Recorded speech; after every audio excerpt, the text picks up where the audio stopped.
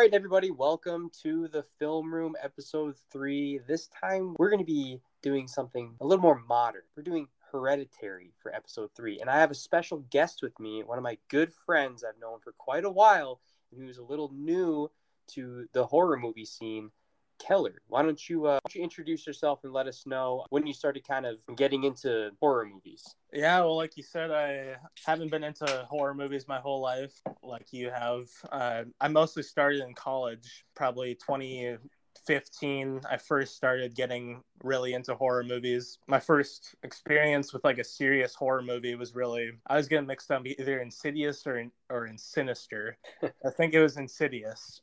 They both have the same like main male actor in it. That's Conjuring and Insidious. Yes, Conjuring Insidious, yeah. Yep. Yeah, with the sideburns. Yep. Yeah. Yeah, it was definitely Insidious. That's sitting in like my fraternity basement watching with like 20 other people kind of let me see like how much of an experience and just like an adrenaline rush watching a horror movie can be. And I'd seen other ones before, but nothing like you take seriously. Like I watched Children of the Corn in middle school with a buddy of mine, but we watched that so many times just to like make fun of the acting and the dialogue in it. Yeah. After watching Insidious for the first time, that became almost like a weekly ritual for myself and a buddy of mine. We'd get whoever we could to gather together and watch horror movies in the basement, and then we got to see like Oculus bunch of times, the Sinister, both the Sinister and Insidious movies, Conjuring, a lot of possession movies, just a lot of stuff that's on the darker, more paranormal side of horror. But you more recently got me into slashers. I know. I was going to say that you and I have completely different like starting points because I grew up watching like the older slashers, and then like I really haven't strayed from that. Like I've still seen the movies that you've mentioned, but I feel like, yeah, you started with more like the possession type films, which I do like. I'm very happy that you're starting to watch some of these slasher movies, and yeah, some of them are, cheesy, but I mean, I know that you can appreciate some others that are very good. Yeah, I mean, that's kind of what like kind of drove me away from horror movies growing up was like I only really watched movies either they were comedies or I wanted to take them seriously for the story and the plot, which I felt like a lot of horror movies fell short on. Right. But like that's the thing with watching horror movies is like a group experience where how I started with just being afraid and getting that adrenaline rush in a group setting and that being fun. Also just watching like slashers and campy horror movies. That's just a different type of experience, and like I just learned to have fun with them and don't have to take them that seriously, and that's kind of the way to enjoy them. True that, man. And I know whenever I think of Hereditary, I think of you because I feel like ever since you watched that movie, you've told me that I need to watch it. And truth be told, folks, I didn't watch this movie until this past weekend, and it was in preparation for this episode. Is this one of your favorite horror movies, Keller? Yeah, I'd put it probably as kind of the benchmark for horror movies, almost because it does combine this, because I love like dramas so much and appreciate like great acting performances, and it basically has all the good touchstones of a great drama movie that has like horror elements that are done super well. I can agree. I've always heard good things about it, but there's something just weird about me when I know that something's really good. I just kind of push it off. If I don't see it in the theaters right away, I just keep putting it on the back burner. Almost, it's a weird thing for me. Like I'm like trying to preserve like freshness of me, like not seeing it. I'm like, oh, I don't want to ruin it because then I've seen it and then I probably won't watch it again. Just kind of a weird thing with me. But I'm happy I did because it was another movie. I just feel uneasy the entire time you're watching it. Yeah, had you putting it off? Did you get any spoilers like during that period? I actually did. That's kind of the sad part of modern technology and like social media is that you come across clips and different things that on accident, when you're just scrolling through. So I did see, nothing with the ending. Nothing with the ending was ruined for me, but I did see the daughter Charlie scene, and I was like, whoa. I'm like, I didn't know that that happened, you know, and but going into it, I thought that was like the ending. I didn't know it was that early into the film. Oh yeah, and that's definitely how like all the marketing was very intentional with not showing that, or like not having that be a part of the public knowledge going into it. Right. They definitely pushed having Charlie be a big part of the trailers. She's going to be like one of the main people in the movie, and then it's just in the first third getting ahead of ourselves, but she's not in the latter half of the You movie. know, Keller, it's really funny that we're having this conversation about that because it just makes me think. I just recorded A Nightmare on Elm Street with my uncle, and I know you haven't seen A Nightmare on Elm Street, and you still need to get caught up and watch and listen to that episode. But element with a certain character in that film, and then I also think that maybe not on the same level as Scream, but with Scream, they marketed Drew Barrymore, and she's killed off in the first 20 minutes. Not as extreme as that, but you definitely thought that this girl was going to be the main protagonist or antagonist throughout the film. Yeah, I definitely think Ari Aster could have taken a lot from Scream with Barrymore set up to be like the main character. That's a super good example of that type of marketing. I just doing some research on this, and I know that you're a bigger Ari Aster fan than me, although I am a fan. I looked and I saw that the budget was 10 million, which is a pretty modest budget for a horror film. They ended up making about 80 million in the box office. That's not even accounting for DVD sales and streaming rights. I'm sure they made well over 100 million with this, 10 times the budget that they had. It has almost 90% on Rotten Tomatoes. I mean, this is a critically acclaimed horror film, and that's pretty huge. And I think this came out in 2018. I mean, you're not really seeing that type of buzz around horror movies. I felt like throughout the 2000s we weren't seeing stuff like that, and just more recently we're kind of getting these art housey type horror movies that are starting to almost never sniff around like an Oscar. I don't think this won an Oscar or anything, but I think they're trying to bump up the production value so that they can get more butts in the seats and people that might kind of turn their cheek to something like this. Yeah, that's exactly nail on the head. I think like a lot of people who are kind of movie snobs, they're like, okay, this is something I can deign to watch and like spend my time discussing. That's worthy of my sights. I think especially after A24 released The Witch, I think that was kind of like right the beginning of the trend for like the art house horror film, kind of that subgenre. And correct me if I'm wrong, but the order of these, I know that, well, they're within A24. I know they're not the same universe, but it was The Witch, Hereditary, and then Midsommar came after Hereditary, right? Yeah, Midsommar was after Hereditary. I think there might have been one more like feature horror movie from A24 between Witch and Hereditary. Okay, yeah, because I know I've seen those other two as well. Yeah, The Witch was also right up there for me in terms of my favorites.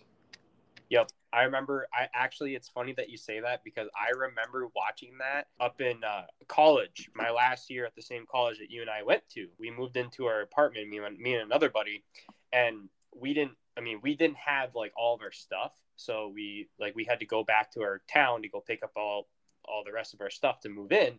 So we literally just had like blankets and like pillows to lay in the living room, and it was like bare in there. And I remember we watched The Witch, and we like were scared shitless. Like at the end of it, we were just kind of like, it's kind of creepy, like sleeping in this like abandoned apartment. You've got the abandoned apartment with the black mold growing in cracks on the ceiling, making it smell like poop. Yeah, you got all the ambiance. Yep. But yeah, I don't know. I feel like there's a trend that's starting with these art house horror movies. Like I just saw something where Ari Aster is actually working on another horror film, but it looks like it's more so a horror comedy, and I think it's starring like Joaquin Phoenix, and I think he's just going to continue to like pump stuff out like every 2 years or something like that.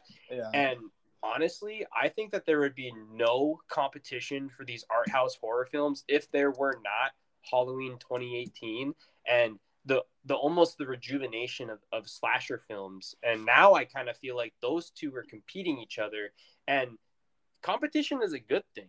Am I wrong? Am I right? Like, I feel like we're just getting a plethora of different types of horror instead of just getting stuck with a certain genre. Because if you think back to the 2000s, for that 10-year period when Saw came out, what did we get for the next 10 years? Only torture porn type movies, right? Yeah, like as far as kind of, I don't know if you call Saw like slasher, but I feel like there hadn't been any excitement for slasher movies for that period. There's a lot of possession stuff. Like I feel like The Conjuring, Yep, and we went through a phase. yeah, all those were super hyper popular. Like the Paranormal Activity. Oh yeah, That was where everything was going with. I think partially just because of how good special effects were getting. You could do those realistically and make those scarier. But I do like the fact that some of these older slasher franchises are getting revived and having like kind of a fun horror escape to juxtapose the super grim, depressing art house horror that's coming out that just makes you feel terrible and sad after watching it, no matter how good it is. Yeah, I totally get that. Hey, on that note, I think that's a perfect transition into Hereditary, the film. Let's go through our notes, some things that we saw, some things that we want to talk about. I think we have a lot of conversation starters in here. What did you think of that opening? Let's start with the opening. I mean, sometimes we can skip over the opening credits or just the opening in general, but I mean, that opening, it was quite ominous, and that music was quite interesting as well, going around those miniatures. Yeah, the with the opening, like I had completely kind of forgotten since my last viewing a couple years ago that the mom, I don't know how I forgot, but that her like main job was making those dioramas of the miniature scale of buildings and things. Yep. But that's just like the perfect creepy pastime to have in a horror movie, like a miniature version of your haunted house that Yep. you're working on during it.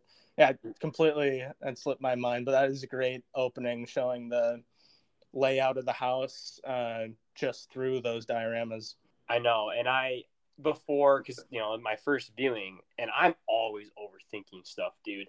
I'm sitting here thinking, because it's zooming in, that shot where it's zooming into the house and the bedroom where we get the opening scene with the father and the son. I just have these theories going on in my head, and I'm like, whoa, what's going on? Like, is this like this house like a scenario like within multiple different like scenarios in these like miniatures? I was like super overthinking it. I don't know. Yeah, no, I had the same thing where I was like, something's definitely going to happen with these miniatures, like something Beetlejuicy, where they're going to be like coming to life and haunting the family or something.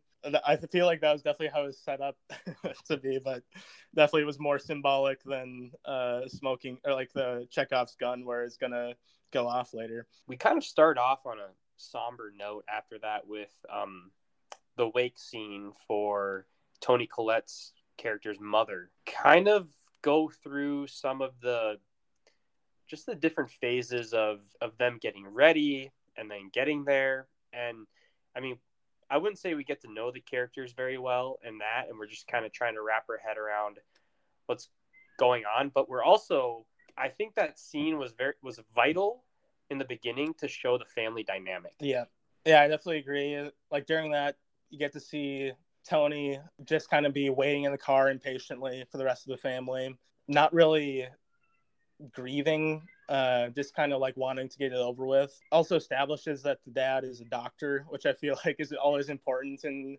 horror movies, especially like possession horror movies. You have to have a man of science, I feel like, to be like, this isn't actually happening. This is impossible. This is easily explained. Yeah. Yeah, definitely lays out kind of also Peter just kind of being reluctant in general and kind of uncaring about. I think the whole family is kind of disconnected except for Charlie from the grandmother, just wanting to get it over with. Yes, and I think I also took note of like the foreshadowing of like that man, because remember, I can't remember if it was Charlie or was it Peter who looked behind him, and it was like that creepy ass man that we see like at the end of the house. Where did he look back and see a creepy man again? I think he was coming up to he or she was coming up to the grandmother, and then he turns around and it's like that like older, like probably like in his like 50s man with like kind of like a military cut, and he's just like smiling very like, very yeah. like There were unsettling. like a lot of people, and I think Tony's character, her character, mentioned giving the eulogy that there were like a lot of strangers at the funeral, right? Where she felt more like out of place than those people. Yeah, there's a lot of stuff with the funeral scene I hadn't caught on my first viewing either, with her just like talking about her mother being closed off, having a lot of secrets, all the people that were strangers to her there. I feel like were important foreshadowing that I definitely had completely glossed over, and even forgot that the grandmother was a part of it before that. So it was good to pick up on the second watching. I also like that this scene establishes the fact that Charlie has a nut allergy. Yep. Because that comes back later, and it's very important. I feel like when they were throughout the entire movie, like the foreshadowing scenes, it was like very much like in your face. Like it was like kind of hard to miss. Like there wasn't really anything cryptic about it. Yeah, on second viewing, it's definitely not cryptic. I feel like I just completely was not into it on the first viewing, like picking up on it. But yeah, it's very ham-handed on the second viewing of the nut allergy. I made a note of that too, where they had made sure to be like, "There's no nuts in that, right?" Yep, exactly. Because of your nut allergy, Charlie, I want to make sure there's no nuts in that. Right? There's no nuts, right? Yeah, and then we transition, and this is where we like find out this next scene that Toni Collette's character Annie is like a miniature art piece or a miniature house or miniature sculpture artist or whatever the hell I couldn't even like think of like what the actual title of her, like who the hell has a job like that? Just like lives in the mountains and is like just making miniature models. Well, she has a doctor husband, so she can do whatever she wants.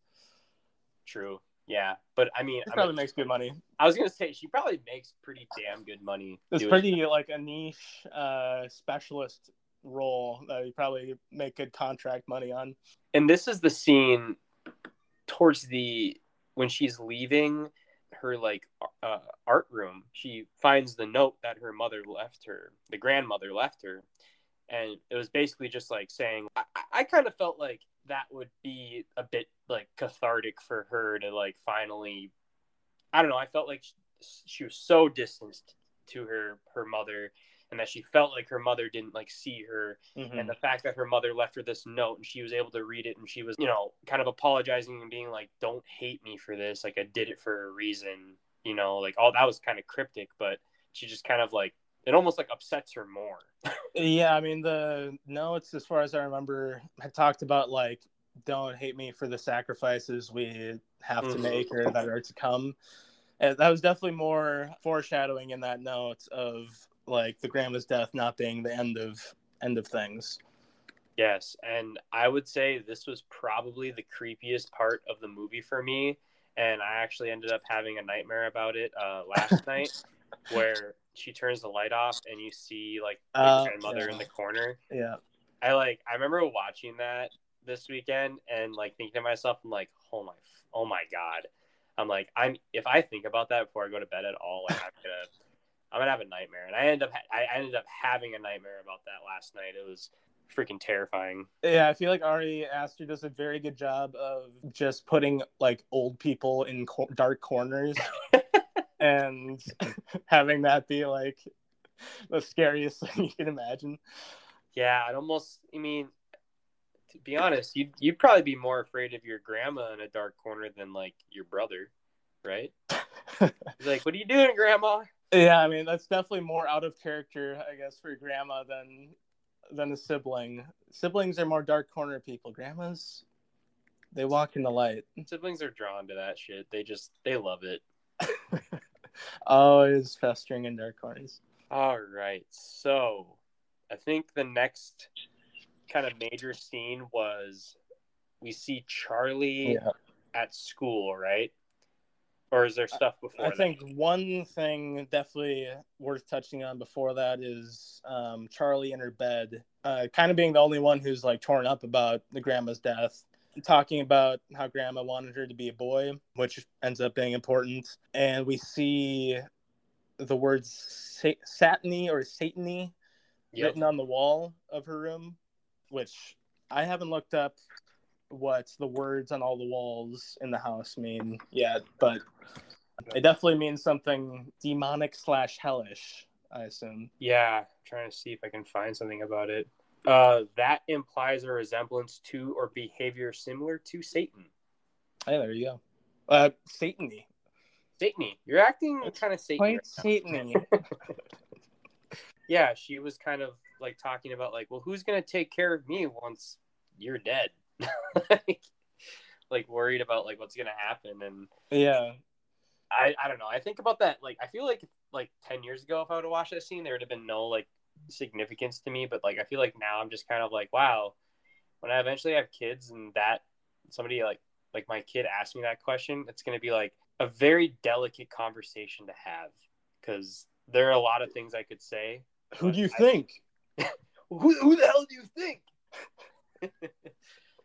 Oh, the neighbor? You like him, right? Yeah, I would probably say something like that. Well, the dog will take care of you. Yeah. What are you talking about? The dog? You love the dog, right? Take care of you. But yeah, the school scene next sets up a lot as well. Yeah, I had a question for you because I remember she was like messing with this toy that she had, and she had her quiz. She wasn't doing her quiz, and the teacher calls her out, and then all of a sudden that bird smacks the window. That could be nothing, but I was going to ask you, I was like, do you think that she did that somehow? Definitely, like, and I'm not 100% about this, but definitely seems like Charlie has some kind of vision ability or precognition or something innate that's like driving her to draw the things that she does and create the things that she does. Like it seemed very natural for her after that to walk down there and, well, you see her in the classroom glance over at the scissors. Yep. And then go down at Reese its head off. It seemed very intentional. Yeah, very much so. And that's why I was like, she did that. Because I also feel like the reason why I thought that initially was because it looked like she was upset about the teacher like calling her out on that, and she had to actually do the quiz. So I thought she was like doing that. I don't know. I was like kind of like a warning, like. Oh yeah, like she's gonna leave the head, Godfather style, in the teacher's bed. Well, I just thought she was like doing it to like frighten her, just like like. But then like when she went down there and cut the head off, I was like, oh, well, she could have still done it, but she needed the head to make her toy. Yeah. Oh yeah, I see what you mean with like she's controlling the bird or something to slam into the window to scare the teacher. Like she's like a magnet or something, just like fucking hitting it. That'd be a pretty cool superpower. You can you have like how birds follow magnetic poles. You have that ability where they think I would hate that power. Like, oh shit, where'd I put that magnetic pole? And it's just like on your house, fucking crow birds or whatever. Then do we? Yeah. So what's next? At this point, there's no scenes with Peter in school yet, because I feel like in the middle half of the film, we get like 4 different ones, and I've had a lot of trouble like keeping them straight since we had so many. Maybe this is where we like find out that he like has a crush on that girl. Yeah, sitting in front of him. That's what I thought. But I think that's like it, right? It just kind of like establishes that he's horny for her. I think that's the main thing in that scene, definitely. And they talk about weed in their text conversation, I think, which is foreshadowing for smoking weed. And the teacher, which like I watching this only through like reading like discussions on this movie that I discovered this, but the class discussion was about Agamemnon or some Greek saga. But I read that the initial Peter school scene was based on a Halloween school scene in one of the Halloween movies. like the first one where she looks out the window and sees Michael? Yeah, I think it was that. Huh. Whatever they were teaching in that scene in Halloween, that's Oh, what it was the same lesson. This one, yeah. I could see that. Yeah, that's actually really interesting because in Halloween they did that, and Laurie's obviously like a space cadet, and then like the teacher's what's the answer or whatever calls on her, and she like answers it perfectly, and it's funny because like it's a teenage boy, and he's just like he's a space cadet, and then when they call on him, he just say like he doesn't even like answer it. Yeah. Like, oh yeah, very classic like movie high schooler, like, well, 4. Can you repeat the question? Yeah. Yeah, I think the next scene after this, isn't this when Annie discovers the triangle on the floor of her mother's room? Yeah. Is that part of a pentagram? Or yeah. I think there's like mystic geometry, or whatever you'd call it, kind of sprinkled throughout the movie. Okay. So I think later on, one of the scenes shows like triangles and circles carved into the walls elsewhere in the house.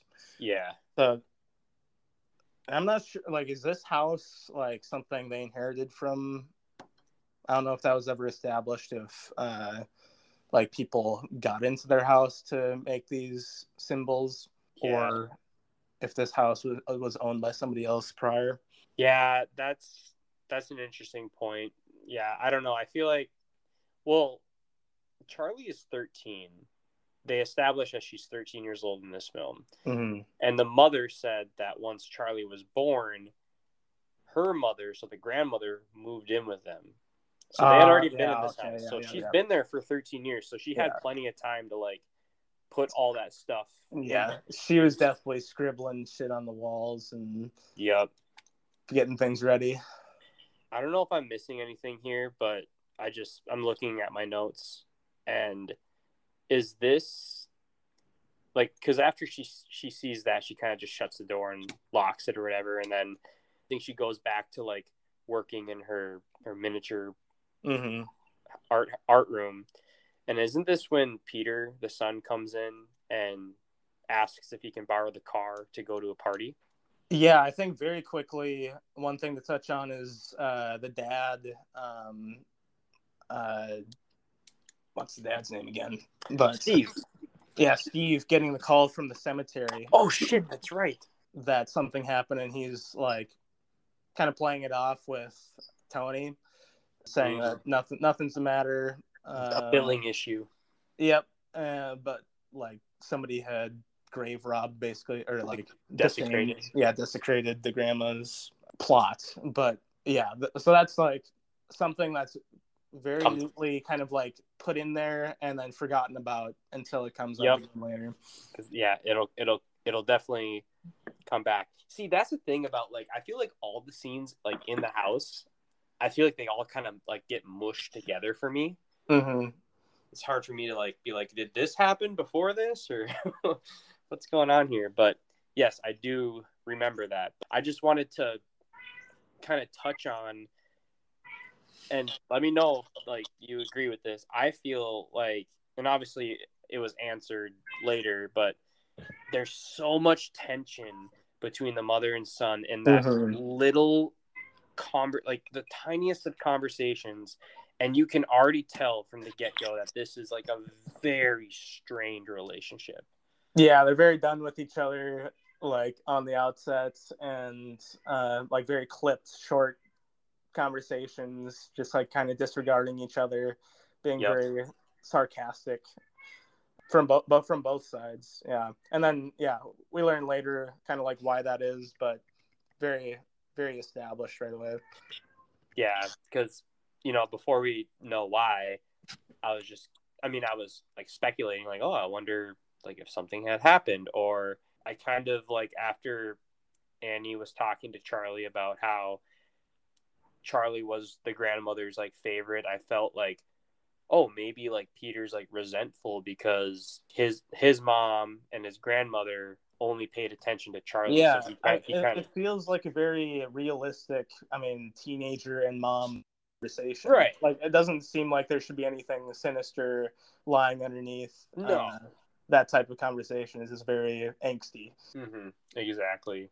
I think isn't this when, so right after the scene is when Charlie is like drawn to like that's like the grandmother or somebody doing like a seance Yeah. in the field, No, right? yeah, but like there's a few moments where there's just old people doing creepy shit leading up to this. One of them was right after Charlie cuts the bird's head Oh, off. in the parking lot across the street, right? Yeah, the woman's just waving at her, which is honestly one of the more off-putting. Whenever they have like one of the old people standing across the street from one of the kids, waving at them or yelling at them, like that sets me off more than almost anything else. I don't know why. Ari Aster is just great with making old people the scariest focal point of the movie. I think, yeah, and I also just think it's like the camera angle and the fact that it's like a very like long shot. Yeah, like you can tell that there's a great distance between them, but she can see, like it's almost like one of those things where like if you're like in a crowd of people or something and you see somebody like 50 yards from you and they're like facing towards you and you're like, oh, that person's not like looking at me, like they're just like, who, I me? just think they're looking at me. But then if you're like the double take and this person's like was actually like looking at you and like started like creepily waving, you'd be like, what the actual fuck is going on right now? Me, him, me. Who, me, him? I just gotta go. I gotta get out of here. But yeah, she walked down into the field and saw just like a woman sitting in front of a blazing fire. Like the whole like property and surrounding landscape really adds to the kind of feeling of isolation and dreariness and ominousness in the movie. I 100% agree that on the surface you look at a house like that and you're like, oh, that'd be so cool to live there, and then like you think about shit like this and you're like, man, I am shit out of luck if I'm out here and I see something like that, like, because the police aren't going to get there for like 25 minutes. Yeah, and Ari Aster said that he used Utah specifically. That was my question. Yeah, that was my next question.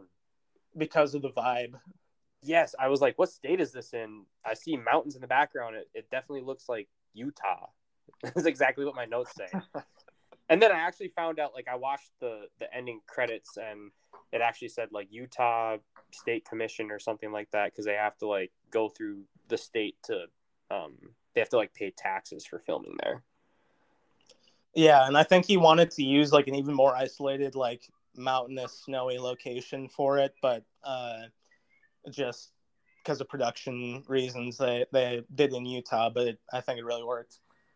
I think it did too. Yeah, I liked it. And I think when I really started thinking about like, oh, where is the set, is when he actually, like when Peter takes Charlie and he's driving from their house to the party and you're seeing kind of this almost like deserty, like, like no rural trees. Highways. And then I'm like, okay, I see like deserty rural highways, but I'm also seeing like mountains in the background and like almost like forestry, like where they live. And I'm like, where the hell is this? And then my mind was just like, oh, it's fucking Utah.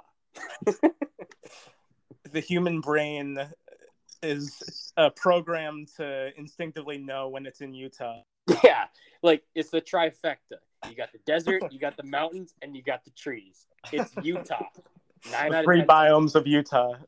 Yeah, I knew, and obviously it was ruined for me that she died, but I just like knew that something effed up was going to happen when Annie was like, "You're taking Charlie to the school gathering party." Well, in my mind, first off, I'm like, dude, isn't Peter like a senior in high school, and Charlie's like, if she's 13, she'd be like an 8th grader, and why would you make him bring his sister with? It's not, they're in different schools. Yeah, well, I'm not sure how the school system works in Utah. Maybe they're all. I should have researched that. But I thought the same thing where it seemed like she was just like, it kind of seemed like a habit to her where it's just like, bring your sister, take care of her, just because she's kind of being flippant or whatever. Yes. But yeah, that didn't seem like a natural thing, or it seemed like she was just arbitrarily putting a responsibility on Peter where shouldn't necessarily have done that. And honestly, I was kind of surprised that he didn't put up a bigger fight. I think he was just exhausted from having kind of that same conversation over and over again. True. Yeah, I just kind of like, man, if that was me, I'd be like, why do I have to bring her? Like, why am I bringing my sister to this? And he just was, I'm sure he just absolutely like, he cringes on the inside when he has to talk to his mother. So I'm sure he was just like, yeah, whatever, it'll be fine. She'll just sit there and make her weird ass toys while I. Yeah, and that's literally like what he kind of treats her like a pet at the party, just like not really like regarding her like intelligence or at all or anything. Just kind of like go over and play with those people while I do this thing. Yeah, she's like, yeah, because well, I mean, he's the one that pointed out the cake to her. Yeah, but before we get into the cake, I have a note here. They were chopping up nuts, but did you see how like aggressively that girl was like chopping nuts? She's just like insanely chopping those nuts up. Yeah, she had some pent up anger about something going on. And she's like talking to her girlfriend. She's like, just like I think I actually like thought the first time I watched the movie, because of how aggressively she was chopping the nuts with that knife. I was like, some shit's gonna go down with that knife at this party. Oh, dude, I immediately was like, oh, well, first off, if she's that allergic to, she has that bad of a nut allergy, just her chopping the nuts up in the kitchen and that shit getting in the air, her throat would start closing, like right away. Like, yeah, I definitely was like terrified immediately about what was going to happen. Yes, I saw that and I'm like, oh, she's definitely going to have some type of reaction to that. And then she's like, yeah, go, she's like, just go up there and grab a piece of cake. Just grab a piece of cake. And it was actually kind of like hard to watch, like after she like ate it, just kind of like, I mean, the actor did so well, like portraying just like what a, like not going overboard and just like portraying like what a kid would probably do, just kind of like you can slowly see the panic like settling in. She goes, just trying to like pretend like everything's fine, so she's not like a bother. And then I thought that whole sequence from her eating the cake to the incident was extremely well acted by both her and Peter's actor. Alex Wolff. Yeah, I love that actor, by the way. He's so good. Yeah, it was great. Yes, and I mean, I really liked that he was, like, he took charge, like, when she came up, like, he actually cared when she's like, I can't, like, I feel like my throat's closing and I can't breathe, and he, like, just kind of stopped what he was doing and just tried to. Yeah, I thought her line was super realistic for like what a kid would say. Yes. It's like, well, both him being like, you okay? Like, you okay? You okay? And her being like, I feel like my throat's getting bigger. It's getting bigger, that's right. Yeah. And just his immediate reaction after that. And I keep saying like every part is the scariest part of the movie to me.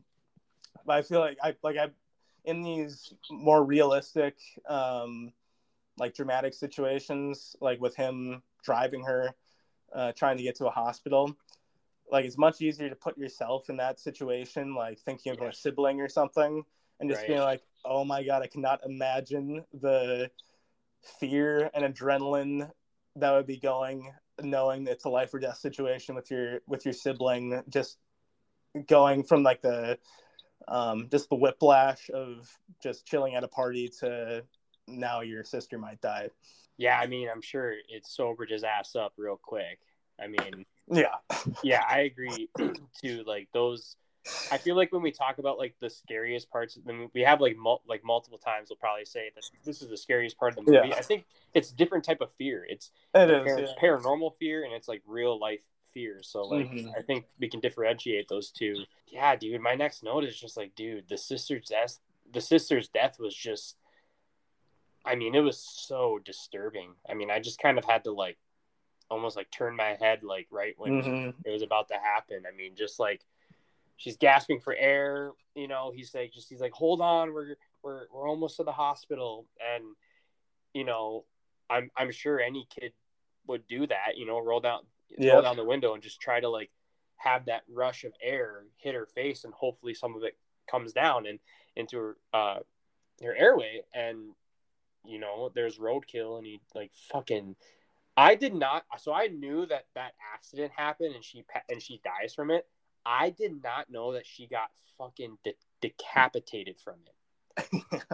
Oh Yeah, my god, it is complete, and that's definitely also a running theme in the movie is decapitation. But with that scene, I don't know if you noticed on the way to the party while they were driving, there was a symbol on that light on the telephone pole carved into it that the shot like followed and then froze on the telephone pole where the symbol was carved into it. I did not see that.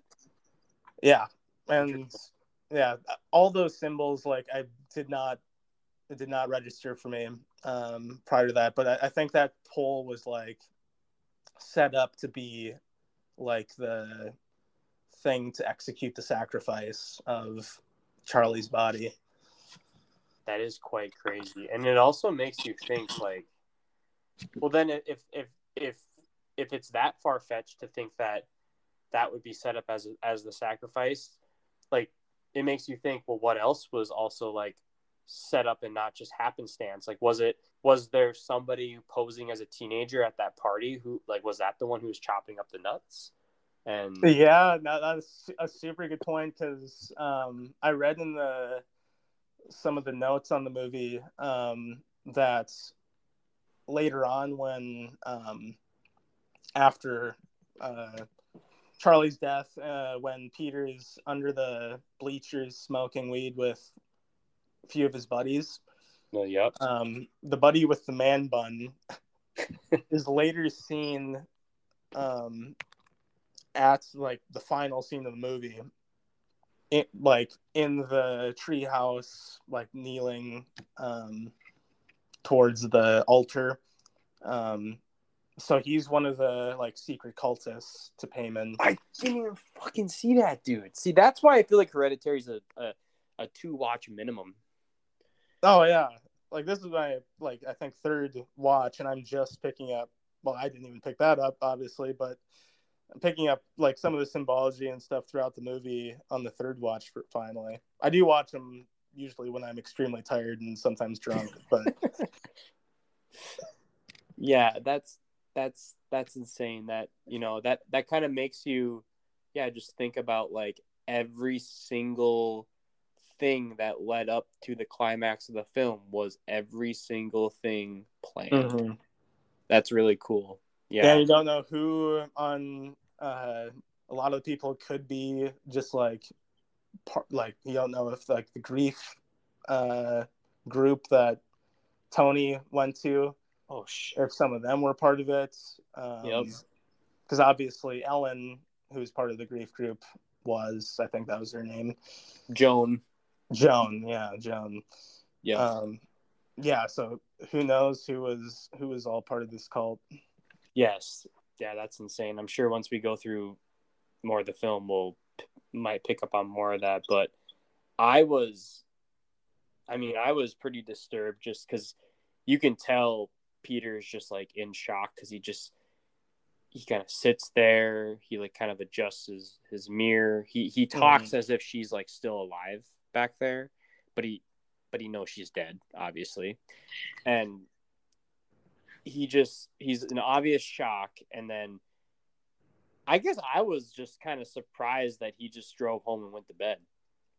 Yeah, I think that's a good portrayal of like intense shock is just complete denial and just inability to confront, or just the body and mind closing off for its own protection the reality of what just happened. Yeah. Like he could not confront that thing at that time, and just walked inside. And I mean, it was clear from the movie that he didn't sleep the entire night. He was just laying on his side and staring Right. at the wall, until his mom screamed, which Tony's a very good, like, grief screamer in this movie. Dude, this is the part where this is like probably the third time I've said this is like the scariest just like part of the movie for me, just because it was like just so hard for me to watch. It was just like this when she was mourning, and just the screaming, and Steve, her husband's like helping her, just like almost like rhythmically like rowing with her to help her just kind of like push out all of this like pain and grief. And I'm just like I'm getting like chills just like talking about it, because I'm just like, I just don't ever, God forbid that happened to like me or like any of my friends or family that like have to go through something like that. Just like that would just be terrible. Yeah, and I think, like, I mean, it's a movie about like a grieving family, and the horrors of grief, really. Yeah. And yeah, with like how I mean, a lot of movies people die, but it's almost always at the hands of the like the antagonists of the movie, whether that's Right. people getting possessed, dying, the slasher killing them. But either the main characters never have time to like show their grief, or like suffer just from the loss of their friends or their family member in the movie. In this movie, you get a lot of time to see the family grieving, and the fallout tension, of the guilt and the blame, that's born from the grief of the loss. That's a really good point that you bring up. Just like, a lot of horror movies, or I think it's typical in horror movies to just they kind of show, I mean, really not much, but just almost like a split second of like their reaction to a horror. And then we skip over the actual grief and mourning part where it's at its peak, where they're crying like how Annie was and screaming like that, almost to the, we almost just kind of jump to the numbness part, Yeah, or it's like I don't have time to grieve. I gotta fucking run because the guy's coming after me. Or it's somebody like visiting the grave of their loved one and being like, I'm gonna get revenge on whatever, or figure out whatever did this. So it's channeled in a different way, where in this movie, a lot of it is channeled into just the conflict between Annie, Tony, and Peter. Because Peter was standing outside of her room when she was mourning like that. Just unable to like provide his own comfort, and gets brought up later. Like, I mean, we'll probably get to it. The scene where they're eating around the dinner table, like, dude, yes, I was going to say that. Yeah. Like, I have a few more notes. Okay, let's hit on a few more. Yeah, let's hit on the notes between that. We'll get to that. Because I have a lot to say about that scene. Yeah, but I think we kind of jumped to, there was a funeral scene, right, for Charlie? Yeah, I was kind of short with just showing Tony doing great crying screams again. Oh, right, where it's the burial. Yeah, at the burial. That's right. Yeah, and they kind of, it's almost like when they got home from that, like the whole family like dispersed and just.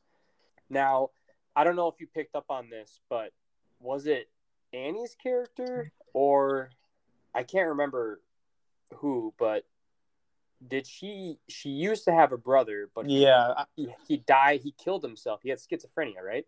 Yeah, so this was mentioned after the grandma's funeral, Right. at the first time when Tony forces herself to go into the grief meeting. Mm-hmm. Um, she wills herself to talk, and she talks about her brother Charles. Oh, that's right. Yeah. Yeah, and of course I didn't pick up on this first watching, but yeah, she talks about her brother Charles who committed suicide. And you suffer from schizophrenia. Well, yeah, she talked about was how he was talking about their mom was like putting people inside him. Yes. Yeah, that's what it Yeah, so was. And she took it as he had schizophrenia. see, and that's where I I made a note where I was like, wait, because this is when the son was sitting in class and he starts hearing like the whispers, and I was like, oh my god, is he starting to experience like the schizophrenia she was talking about with her brother? Interesting. You know? Yeah, yeah. So on the second viewing, I took from it that that Tony's brother, had been like the first attempt at the ritual to bring back Payman. Right. Like he was supposed to be the original vessel, like male of this family to host Payman. That didn't work out. So Charlie, who she said like grandma wanted him to be a boy, wanted her to be a boy. Yep. She was supposed to be the second vessel, the second attempt, but she ended up being a girl, so they had to do something about her body by killing her. Jesus, yeah. That's But yeah, like Tony in that original meeting talked a lot about like feeling guilty, blaming herself, which I feel like is but that she like can't admit it, or nobody admits their guilt, which ends up being a major theme later too. yeah, I when she eventually went back, well, almost went back the second time, right, to Mm-hmm. the meeting, and she bumps into Joan. I don't know, on your first viewing, did you just know from the get-go that this bitch wasn't right? I mean, I think I was just like, when I was watching it for the first time, I was just wanting her to be like, I'm a trusting individual, probably in general. I was like, maybe there's like one good person that will help this family. That maybe she'll like also fall victim to the dark forces that are happening. But I wasn't 100% sold on her being evil until I think a scene later on. But right away, I was like, oh, this is nice.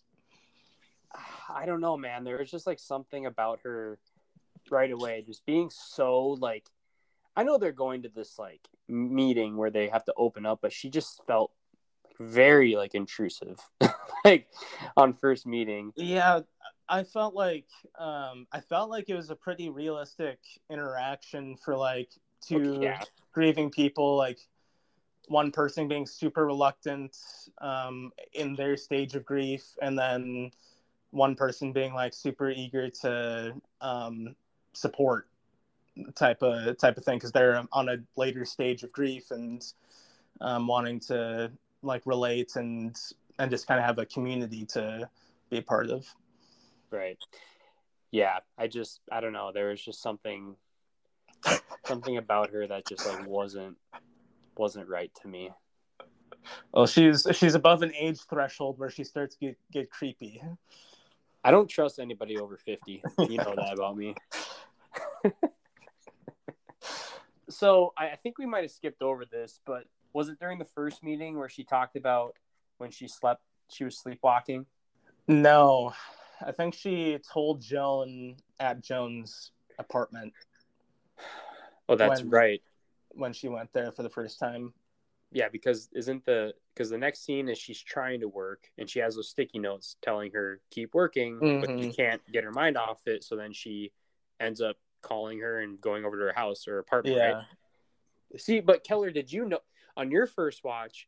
See this full like I was skeptical obviously and about this lady's like intentions, and it just kind of solidified it for me when she's like, "Oh, my grandmother used to make the same floor mats," and she goes, "Oh, interesting." I was like, you wouldn't just say that. Like, I don't know. Maybe that's the Utah you're thing. so trusting. You're just like, oh, that's interesting. Like, okay. All the Mormons probably make floor mats like that. I don't trust Mormons. You know that. 50-year-old Mormons are the least trustworthy. 51-year-old Mormons. Yeah, 51. But yeah, no, that was another thing where, like, first viewing, I was just like Tony. I was like, oh, interesting. Oh, that's a little interesting tidbit there. But I don't think I recognized like the significance of that fact if somebody had like the same floor mats as the one that her grandma or her mom used to make, because I didn't know I didn't realize the significance of her mom and all of the intertwined I conspiracy. did. I like. Well, I just kept that in the back of my mind the entire time I was watching, just because they had the funeral. We saw her, I don't know, ghost-like figure in the corner of the room, and just like she kept getting brought up, and just how she was mysterious, and they even mentioned that she was like into like spiritual, like unorthodox spiritual type stuff. And I was just like, I mean, the entire time I'm like, yeah, this bitch is a witch. Like, yeah, she's not normal. So, no, I mean, obviously, not. like, I wasn't like, oh yeah, I put like all the red dots, red lines together, but yeah, I was definitely just like, you know, you're on her. I'm onto this bitch. I'd be like, I ain't 17 here. You fucking crazy? What are you fucking nuts? Oh yeah, and you can definitely like, I mean, it's all obvious during the second meeting with Joan, but like right at the outset when she's talking to Tony in the parking lot before the second meeting, I'm just like, okay, she's going too far now. She's like manic. Yeah, she's like insane. That scene, I was like so annoyed at her. She was grabbing Tony's arm and just like pulling her back towards her, like to face her. I was like, God, just lay off her. Just do you understand the significance of this? And Tony was such a good actor in that scene, like being like, okay, just like super, like what the hell? Yeah, that. Oh my God, yeah, that's. Like I said, I just knew this bitch wasn't right, and yeah, that was another part where I'm just like, this bitch is crazy. She's insane. But yeah, after Joan's scene, we have a scene with Tony and Steve, which Steve, I feel like some like Charlie, Peter, Annie are all like super animated in their emotions. They're extremely good at acting out like their three different dynamics and what their characters are. I feel like Steve gets kind of like overlooked. Like he's not in as many scenes like as a Force character. But you can definitely see like why some of this family dynamic is an issue with how he handles some of it. Because he's just kind of like, he wants to be like the calm voice of reason and the mediator, but he never really, until the scene around the table, he never really like puts himself out on a limb to either like comfort Annie, Tony, or the son or Peter. Like he's just kind of there, kind of like waiting for them to open up to him, but like that doesn't happen without him being open. Yeah, I really enjoyed the father in this movie, Steve. I just really liked his character, and I mean, obviously I knew that he was just gonna be like the one who was like grounded in reality and just like constantly pushing back on any like narrative around like paranormal type activity. But yeah, I totally get what you mean. I mean, I feel like to a certain extent, like he wasn't the most passive, but like he definitely had a sense of passiveness to him where like he would just be like, okay, stop guys, that's enough. Yeah. And they just like keep going, and then it's like it takes him like 4 times to finally just be like, that's enough. And it's like, but at that point they're already like, it's already like done. Yeah, and like when he walks in on, or like he made dinner, Tony's like working on her shit, and she puts up like a little resistance or like standoffishness, And he's just like, okay, I give up with it. Yep. I don't care if you come down or not. Yeah, he's like, I made dinner, and she's like, well, I'm really busy, and he's like, it'd be nice to eat as a family, and then she is like pushing back, and then he's like, I don't really give a shit if you come down or not. Yep. Like, okay, that's it. That's the extent of my support. Yep. Like, all right, I made tried. dinner for the first time. Yeah, that pretty much takes us to the dinner scene, right? Mm-hmm. Holy smokes, dude. In my notes, I just had, since, just the beginning of the film, watching the mother and the son and finally getting to this point and like going through this, I was like, in my notes, I'm just like, this was so cathartic to watch. Like, I felt like I needed it. Yeah, honestly.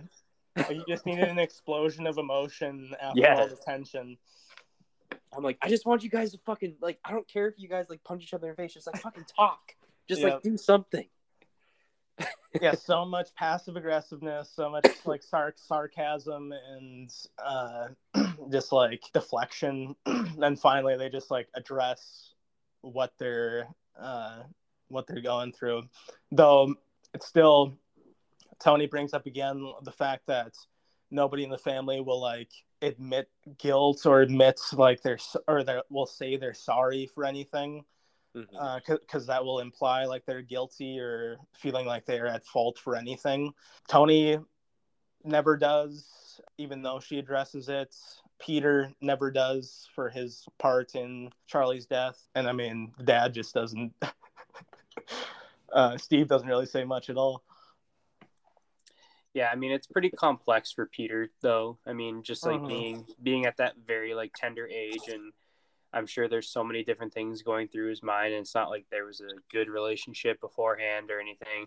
And I mean, really, from the point of Charlie's death, like you can tell that it almost seems like a team of Peter and Steve versus Annie the entire rest of the way. Yeah. I mean, Steve just wants to protect. Because he even says that later. He's like, I just want to protect my son. I'm going to do what's best for my son or whatever. But I feel like that mindset is part of what like is creating so much like anxiety in the family, is because nothing ever gets addressed. Because Peter's not talking about things with his mom, with Annie, and Annie, like when Peter blames Annie for like telling Charlie to go to the party, Annie doesn't take or accept like any part of the blame for that. When she's talking about Peter not accepting any blame, he doesn't accept any blame. So it's definitely just like things get put out into the open, but not really resolved at the dinner. Yeah, it's like, hey, you fucking want to know what's on my mind? These are all the things that are on my mind. And then it's like they don't even like respond to them. They just kind of scoff, and then they're like, well, what about this? Yep. Yeah, lots of deflection. It's funny that I said that felt like so cathartic, even though it felt like nothing got like resolved from that. But I think it was just the fact that like they talked about something, you know. Yeah, putting things out in the open is like a part of the journey, and who knows if they didn't get murdered by demons, if things would have gotten resolved after that. But yeah, that should have been like in the ending credits, like, hey, if they wouldn't have gotten murdered by demons, who knows what would have happened. I don't know. It just like every single scene in that home, Ari Aster, the director, does such a good job with like lighting, because every scene, even when there are lights on, it feels dim, dark. Yeah.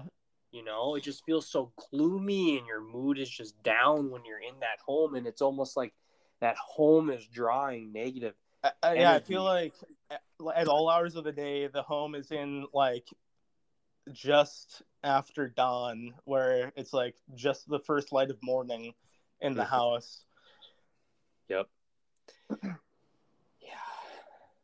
Creepy ass house, bro. I would live there. I don't know. It's a nice place. Yeah, it's nice, but maybe a summer home. Got some ready-made triangles for your rituals. Yeah. Hey, an entire family fucking died here. So we're selling it for half the price. Like, oh, think about it. You got to think about it. Come on. Just don't go in the treehouse. Don't go in the treehouse, all right? And also don't look at the naked people's junk, all right? I know the movie wants you to look at it. Yeah, that's like written to the contract. Like, hey, there's gonna be some weird ass people on the property. We just can't get rid of them. If they notice you looking at their junk, we're gonna have to ask you to vacate. We're gonna have to foreclose this home. What? Oh yeah. So after the dinner, what part was that before or after the dinner where Tony was sleepwalking? Oh, I think it was after. Yeah, it was definitely after the dinner. Yeah, that makes sense because that was kind of like the second part of the. I mean, partially catharsis, partially just like exposition where. Yep. Tony sleepwalks, and again, this is probably the scariest part of the movie for me, where she walks into his room following the trail of ants and then sees his face like Charlie's head, completely swarmed by ants, and then the rest of the nightmare happens. But yeah, that whole scene left me so just like feeling disturbed because like I've had sleep paralysis before. Yeah. And my worst nightmares as a kid was like my parents turning on me and they're like turning evil and doing sinister shit around the house. Oh my God. So this is just like the worst thing I could possibly imagine. But we get really good exposition in this scene with Tony talking about how she didn't want to have kids, how her mom pressured her into having kids. And then her talking about trying to abort Peter. Oh. And then he's like, why are you telling me this? He's like, why? Yeah. You didn't want me or whatever. And like, I did kind of feel like it was a continuation of like, yeah, the conversation at dinner almost. Like, I mean, it took a different turn, but because when the conversation ended at the dinner scene, like nothing felt resolved and nothing was finished. So then it was like when that happened, it was like, well, then she like hugged him and said like, but I love you now. And like, I'm so glad I had you. Yeah. I feel like that nightmare scene was a good representation of like the stuff Tony could like never say to her, to Peter. So she's just like getting it out in her dreams. And then you get like the what's she drenched with again? Paint thinner. Oh yeah, that's right. Yeah, they're both like have like paint thinner on each other. Yeah. They're like screaming. Yeah, which was with the hard transition back to her covered with paint thinner and like her contorted face and lifting up the match was so fucking creepy. Such a well done scene with the back and forth between Peter and her faces, just like looking terrified of each other. Yeah, like what the hell's about to happen here? Is she gonna explode both of them? That'd be funny if Peter just like stopped and was like, "Hey, Mom, what the hell's about to happen here? Give me a heads up. Next time you're gonna come here with paint thinner. This is twice now." Twice, yeah, because we didn't mention that was like the reason why Peter and Annie were like so. Yeah, because he just could not trust her. Oh, I think Charlie too.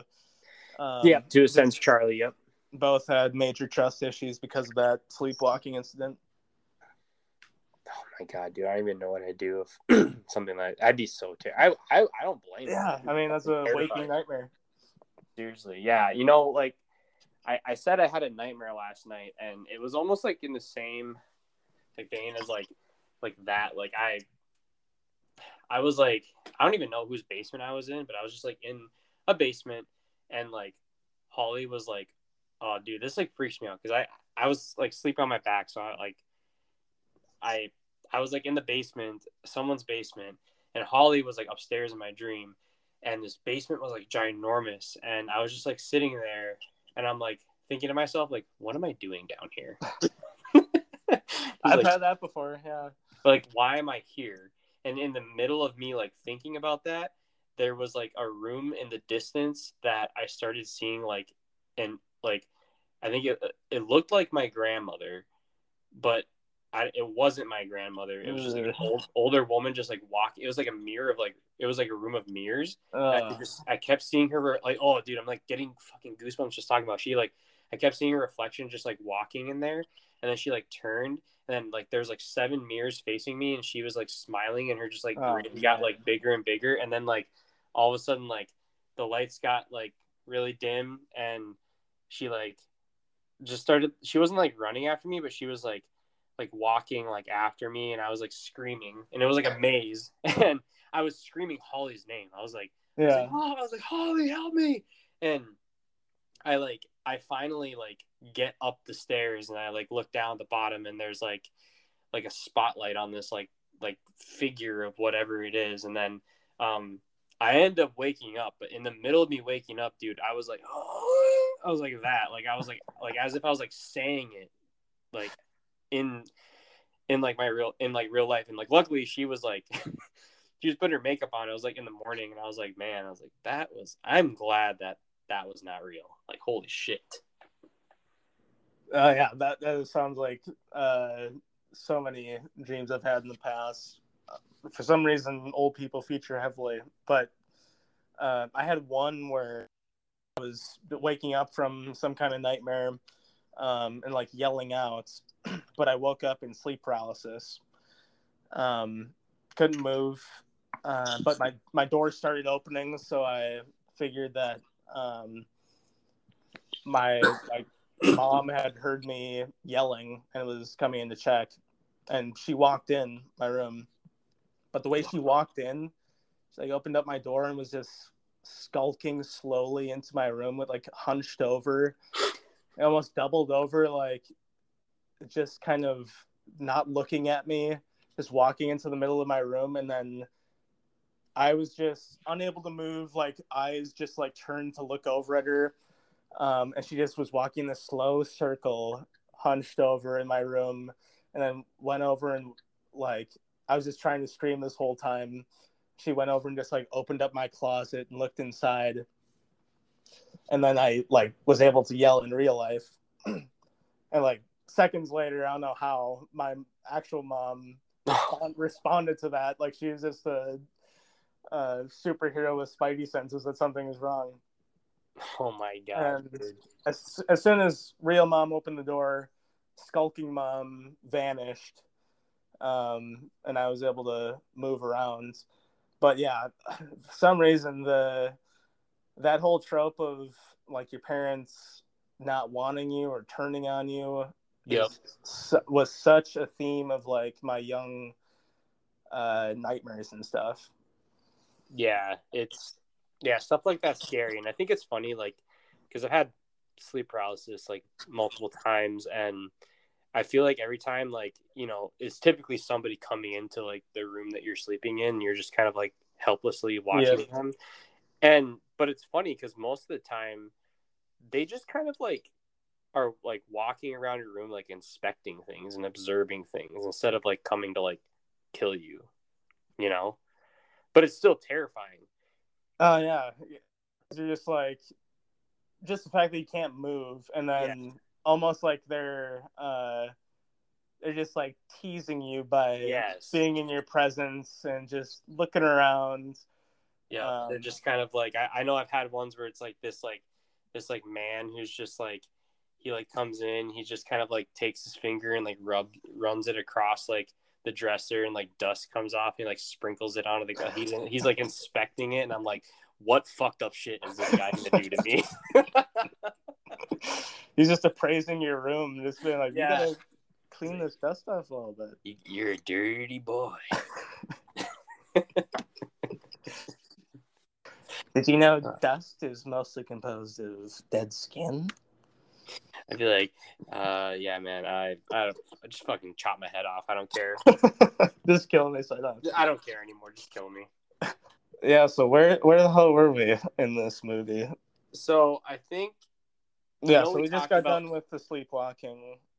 and I know we touched on her bumping into Joan at the grocery store, but I do think like the next scene we should probably talk about is when she's like invites her over to like doesn't even invite her, like forces her over to her apartment to like do this like what's it called, like Ouija Seance. board, yeah, like seance, like Ouija board type experience. And I noticed at the craft store that what's her name, Joan, she had just bought the chalkboard. That was like in eggs from her shopping.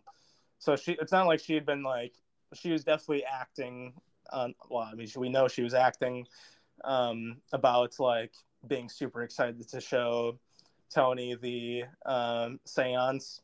But just the fact that she had just bought the chalkboard and just was like waiting for Tony to be in that parking lot to invite her over, that just makes it so like predetermined and sinister, this whole plan to show her this, and just makes it that much more chilling. That scene creeped me out too a lot, just like her. Like Toni Collette is such a good actor in those like, situations. It's just like her reaction, just the unbelievability on her face and like the screaming. I'm just kind of like I'm uncomfortable watching this. Yeah, it's almost like a polite freak out because she's not wanting to just. So like anybody would be absolutely mind blown and terrified if they saw this happening. Yeah. But like her being in the stranger's house and like the stranger talking to grandson, like she was almost like suppressing it a little bit, but it's so believable, like the way she reacted to this. Absolutely. Yeah, because she's like, can we just please stop? Just take a break real quick. Yeah. Just like I'm like, that's exactly what you would say, because like if you're not gonna go like 110% freak out, like you would obviously have like that polite bone in you being like, let's just take a quick break. I'm gonna go use the bathroom real quick. You just stop conjuring the devil real quick, and then you're like, I'm gonna fucking go. Like once the lights turn on. Hate to interrupt. Hate to interrupt this thing going on. And what also made me like annoyed was that like at first when Annie was telling her to stop, like Joan was like so into like the conversation with whoever she was talking to that like she was ignoring her, and it was bothering me. I'm like, oh, what's going on here? That, and she was like pissed. Yes. For telling her to stop, which was like at that moment, like obviously was very off on her as soon as she wanted to do the seance. But when she was like pissed at Tony for wanting to stop it, like that, I was like, okay, this shit is off the rails. She's not a good person. No. And so my question to you on this scene, I didn't even put this in my notes, I'm just like thinking about it, talking about it, the whole story about her son and grandson drowning or whatever and dying, and her talking to her grandson, do you think that's all bullshit now, and that like she was actually conjuring like payment? Or... That's a good point. I've never thought of that. If she was just conjuring like some demon, and that was like their 2-part act parlor game with people.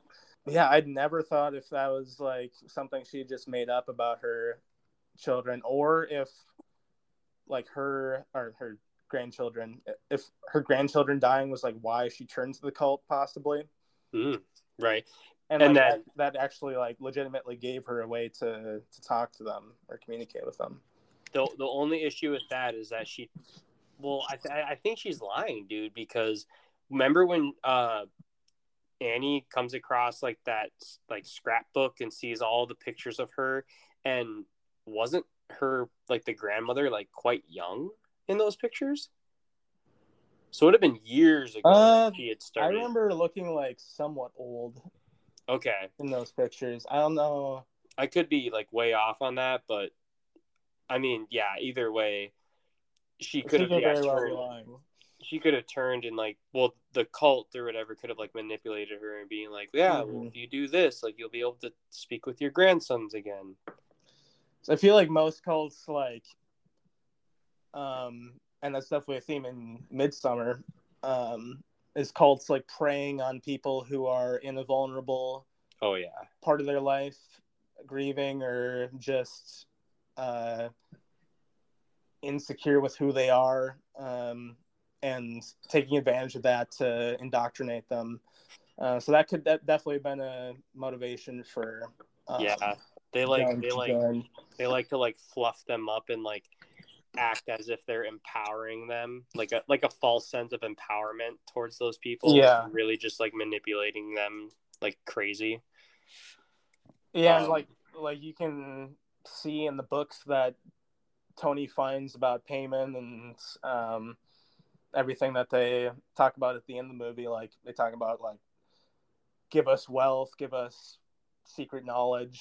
So it's all those promises cults give of community, wealth, knowledge, especially like secret stuff and stuff that you can't find in the mainstream or in other religions and stuff. Yeah, no, I definitely remember that. Because so after she like stops, does she just kind of like storm out of there? I can't quite remember.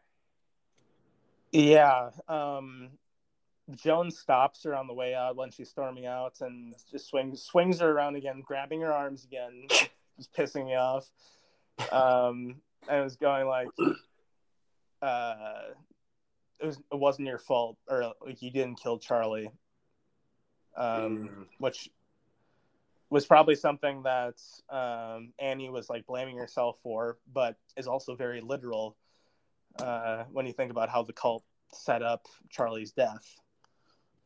Like they're the ones who killed Charlie. Like, you literally did not kill Charlie. Yeah. You didn't kill Charlie. Stop feeling so fucking bad about it. Yeah. Yeah. But that definitely, that whole experience, as much as it shook up Annie, definitely gave her hope going forward. Or at least one last, like, ditch effort for bringing your family together. Yeah, because isn't it like she gets kind of a hair up her ass when she gets home to do it herself? And then like that's when she wakes up Peter and Steve.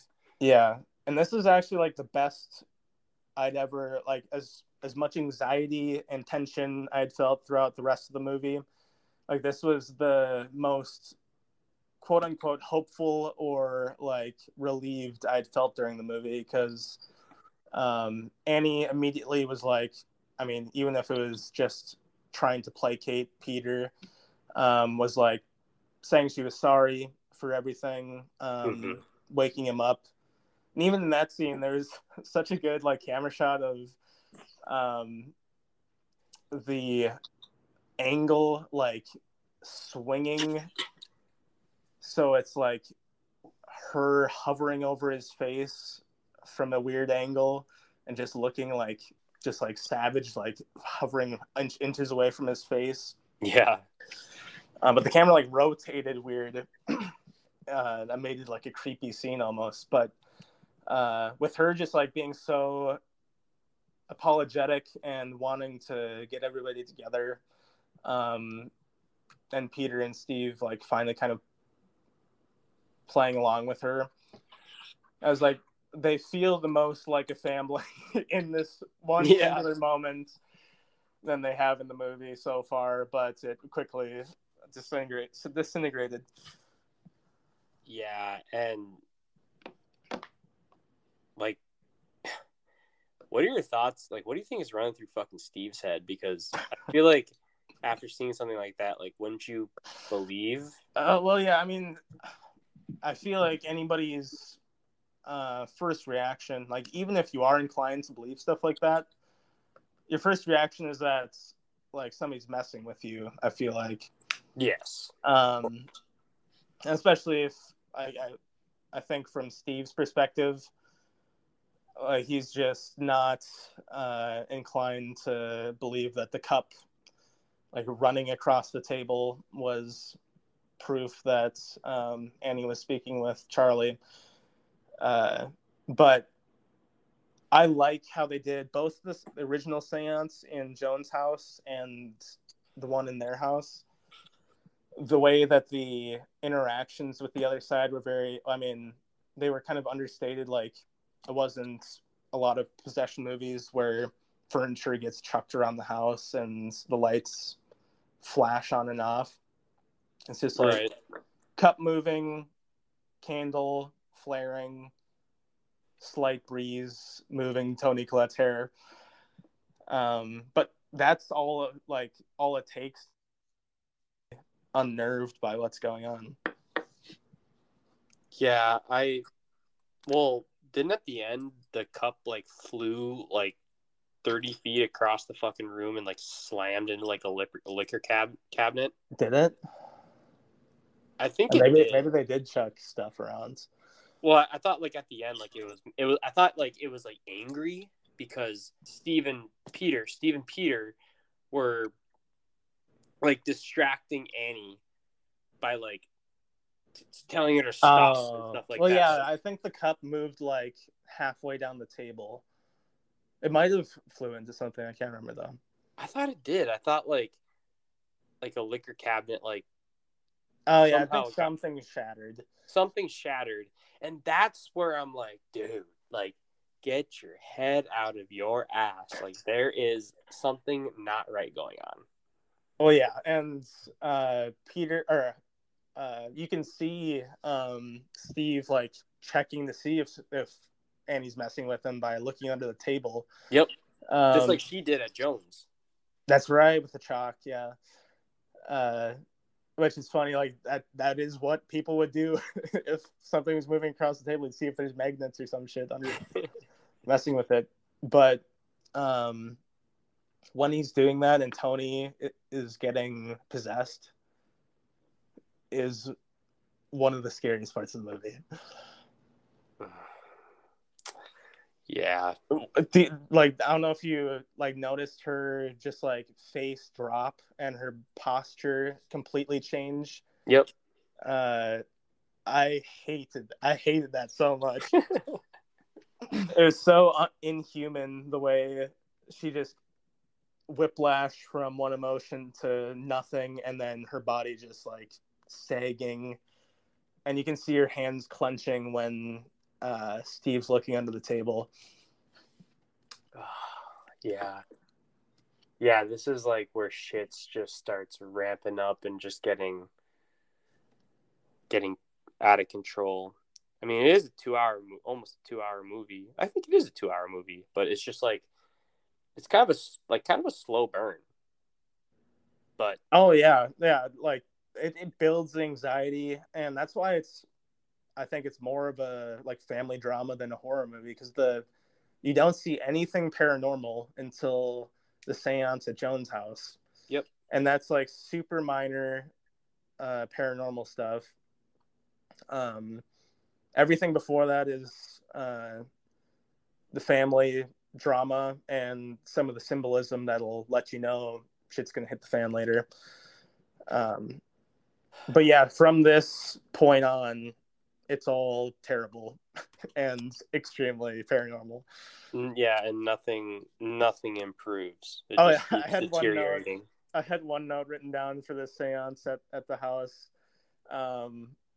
where Toni is like looking at her book that she's going to read from to do the conjuring or whatever, and Steve looks at the book and goes, "What language is even that?"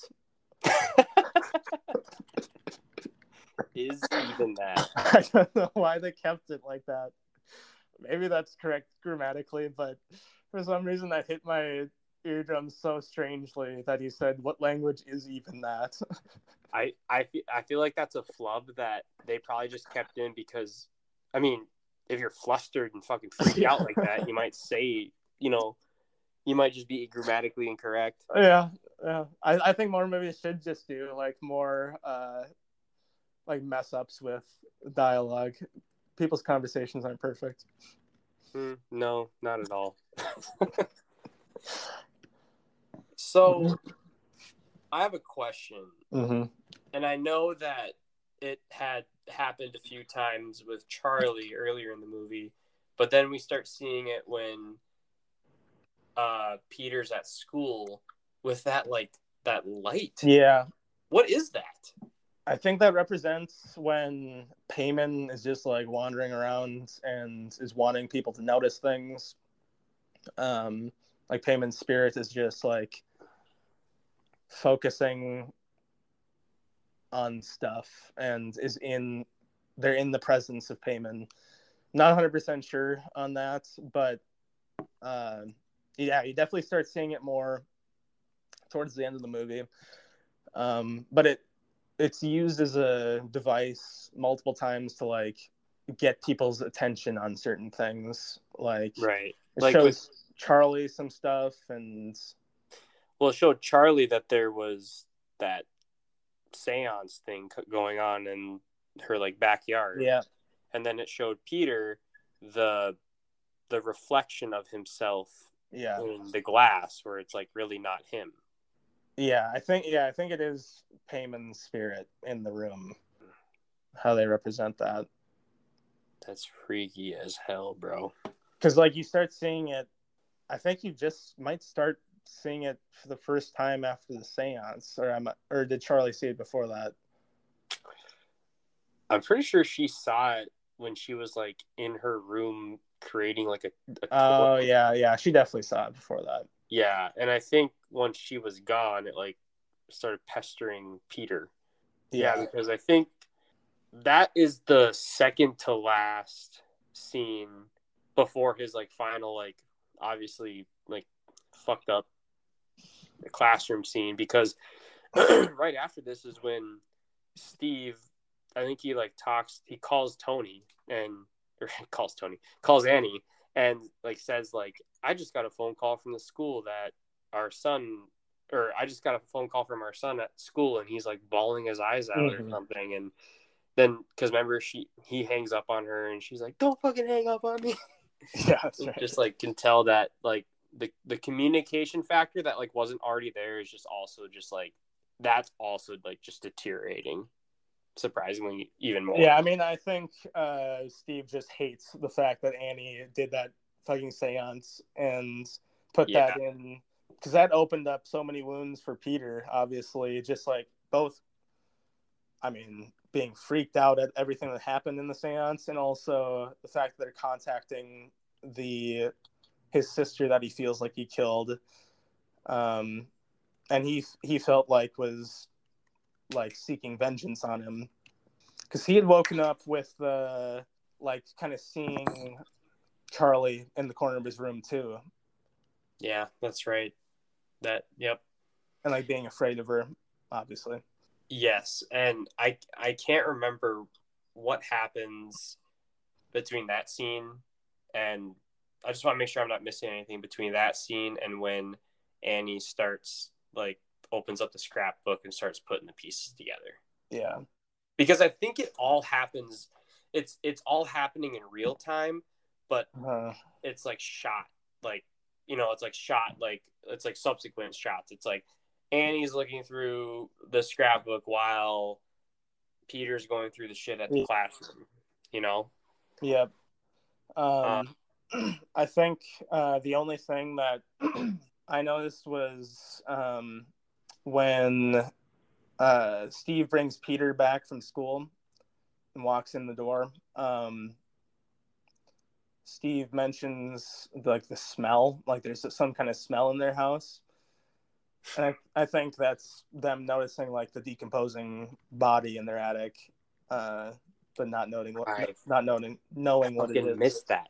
I fucking missed that, because I was actually going to rip on the entire family and be like, how the fuck do you not notice a body, like a decomposing body in your attic?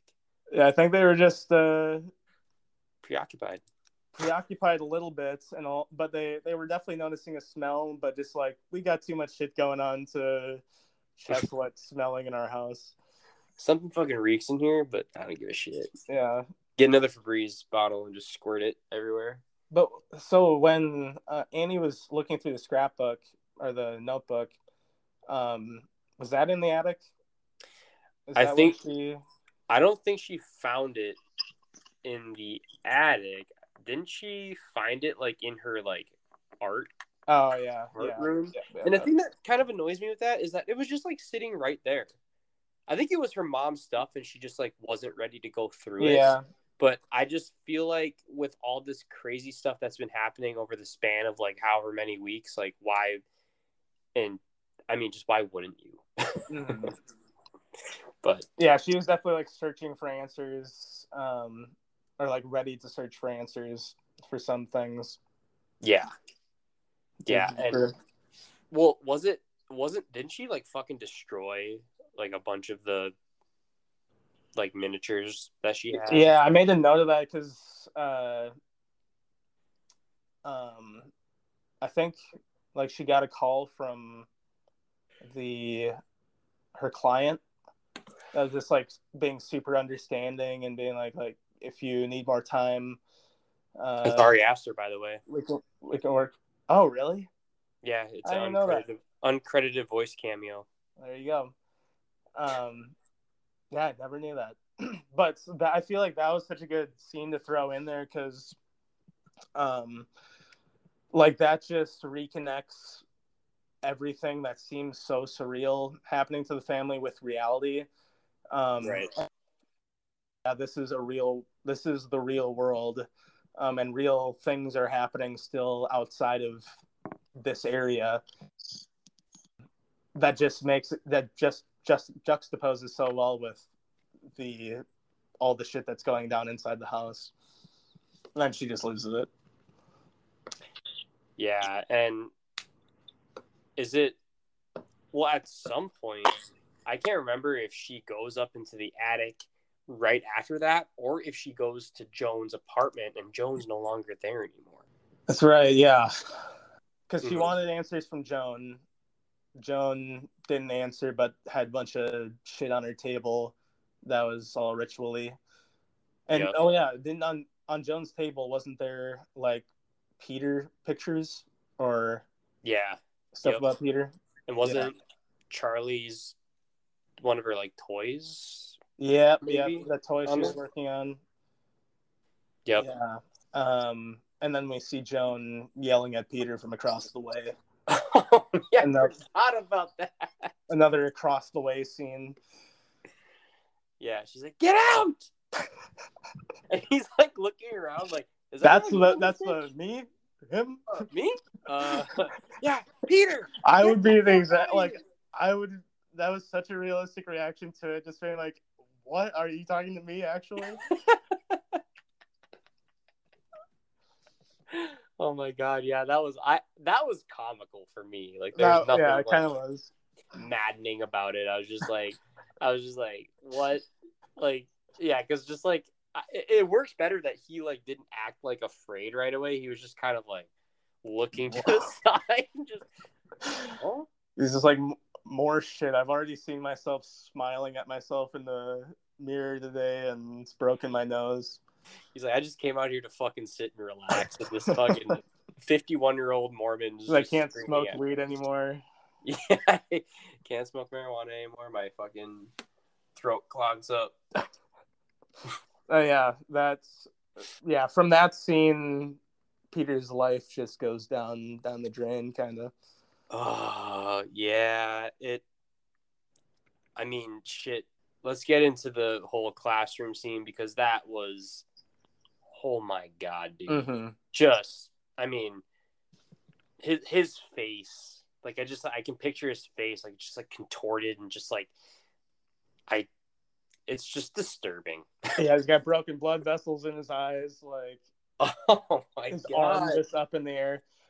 God, and they do a great job, which I feel like is always such a great part of horror movies when something fucked is happening off screen and you see people reacting to it and looking at it.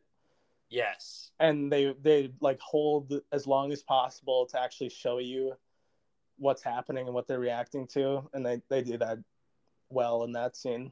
Yeah, because didn't we just see a shot of like Peter's arm going up, like he's raising his hand, but his like wrist is like fucked up, and then like, and then we're just like seeing his friends going like, oh my God, Peter, like, what's going on? And it's just like the teacher's like, are you okay? And then it finally turns and it's like, yeah, does he fucking look okay?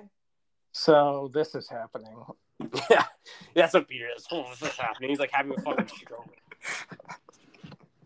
Teacher, may I use the restroom?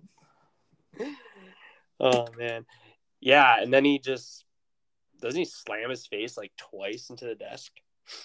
Yeah, I read something where Alex Wolff had wanted to actually break his nose for the scene. Oh my God, doing it, but Ari Aster was like, "Nah, we'll not have you do that. We'll set you up with a soft desk, for that scene." And then Alex did it, and it was a hard desk, and he dislocated his jaw doing the scene, which is an interesting note.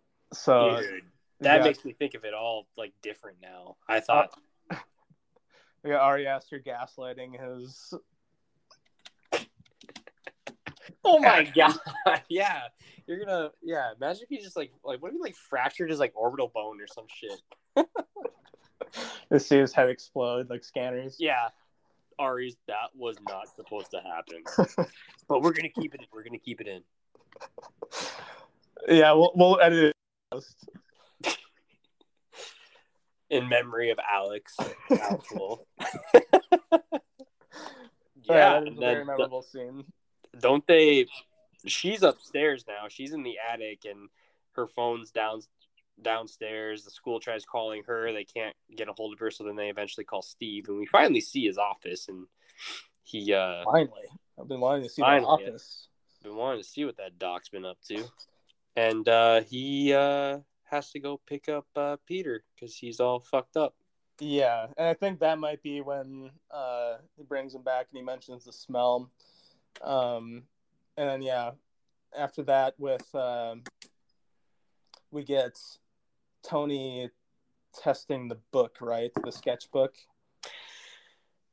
Yes. Is that what she's trying to burn? Well, she go upstairs and she sees. Was that her mother's dead body up there? Okay, yeah, she saw her mom's dead body up there because her grave had been defiled, like the call had told Steve. Yep. So that comes full circle with, okay, we see where the body went. Some cultists dug up the body, we assume, and then brought it to their house and put it in the attic. Cut the head off. That's just fucking creepy. Yep. Yes, because she throws it into the fire and her arm catches on fire, right? Yeah. So we see that the book, you can't burn it because it'll kill you. How do you defeat the book then? So Tony thought she had this figured out with having Steve burn the book. Mm-hmm. Okay, so after she saw the body in the attic, she went to Steve. Because Steve just got home, right? Yeah. She's like, tell me I'm not crazy. Look up there and make sure I actually saw what I saw. And Steve's just like, more of this shit from my crazy wife. Walks up into the attic and freaks out. Finally get to see him freak out for the first time, or hear him. Yep. I have that in my notes too. I'm like, Steve finally freaks out. Yeah, so that's like really his first moment of vulnerability. And I think like at some point it's mentioned that Payman, one, prefers a male host. Yep. And also like something about like the environment or status of the host, if they're vulnerable, like it's easier for him to take hold. So I think that might be where Payman switches from Annie to Steve when he finds the grandmother's body. Oh, dude, I didn't even think about that. So that explains why he fucking got on fire. And honestly, the entire time, because remember, she's sitting there and she's begging him to just throw it in the fire, and he's just kind of like, "You need serious help." Yeah, you can just tell like he's completely done with the relationship. Like he is like he's resigned to the fact that his wife is insane, and just through the easiest way forward, placating her by going along with what she's saying, burning the book. And then he explodes. Well, and that's the thing too, is like when he's like, I'm not playing these games anymore, and he's like, and then because remember he didn't throw it in there, she threw it in there. Oh shit, that's right, yeah. And then he fucking was engulfed in flames and just. That's right. He didn't placate her. He was like, I'm not gonna like feed into your hysteria. He's like, I'm calling the police. Yeah, that's right. Which, like, I was just waiting for him to, like, throw it in the fire, and I'm like, oh, this guy's going to get charred up. And then when he didn't. Yeah, so that really proves that it's not who throws the book in that burns. It's whoever is being affected by the possession. By having Tony throw it in and her not burn. I mean, something was different between when she threw it in the first time and when she threw it in the second time. So I think that was whoever was possessed. Yeah, that's that was an very intense scene. Yes, very, very intense. And I was on Steve's side. I was just like, dude, I just like try to think about like if I was in that situation, like with a spouse or something, like you love this person, you know, and you do anything for them, but like at the same time, it's just like after you're going through all that stuff with them, you're just kind of like, yeah, they are sick. Like I don't know. I would just kind of be like, put this fucking book on the table. We're not throwing it into anything, and we're just gonna. I'd probably throw it in the fire and then call the police. I don't know, man. I'm like superstitious about shit, and I'd just be like, no, put it on the fucking table, and let's just get the police here. Like, yeah, let them throw it. Somebody, social worker. Yeah, I mean, hey, let's just call Let's call the fucking mayor and get him over here. Let's call the mayor, rabbi, priests, everybody. Ooh. What do you think happened between the time of Steve's roast and Peter waking up? Yeah, that's a good question because I'm not sure how much time actually passes. Is it like an entire night? Because it was probably what? I mean, it was still light out when he caught on fire. Yeah, I feel like it was like dusk and then dawn. Yep. If I had to assume, I'd bet that Toni Collette was just standing over Peter the entire time. Oh my god, dude! Yeah, I have that in my notes. I'm like, Mom up in the corner, creepy. Yeah, God. No, that's that scene where Peter comes out of his bed and slowly walks out and finds Steve. And in that entire scene, Tony's just up in the corner, chilling. Yeah. Yep. Well, remember she was in his bedroom at first. Oh yeah, that's right. And then where she was like floating around. Yeah. Well, she was like in the corner, and then when he was turning around because he felt a presence, and to look in the corner, she like ran across the wall. And, yeah, that's right. God. Yeah, I was like, oh, because like. She's kind of like blurry, like when the shot first opens, and then like she kind of starts like coming into frame. Yeah, and just like, oh, what is she doing? I hate the skittering on walls and ceilings, like The Exorcist. Yeah, combines my fear of skittering on ceilings with my fear of old people. They did a good job with that, and Toni Collette was great at it. She was a great, scary skitterer.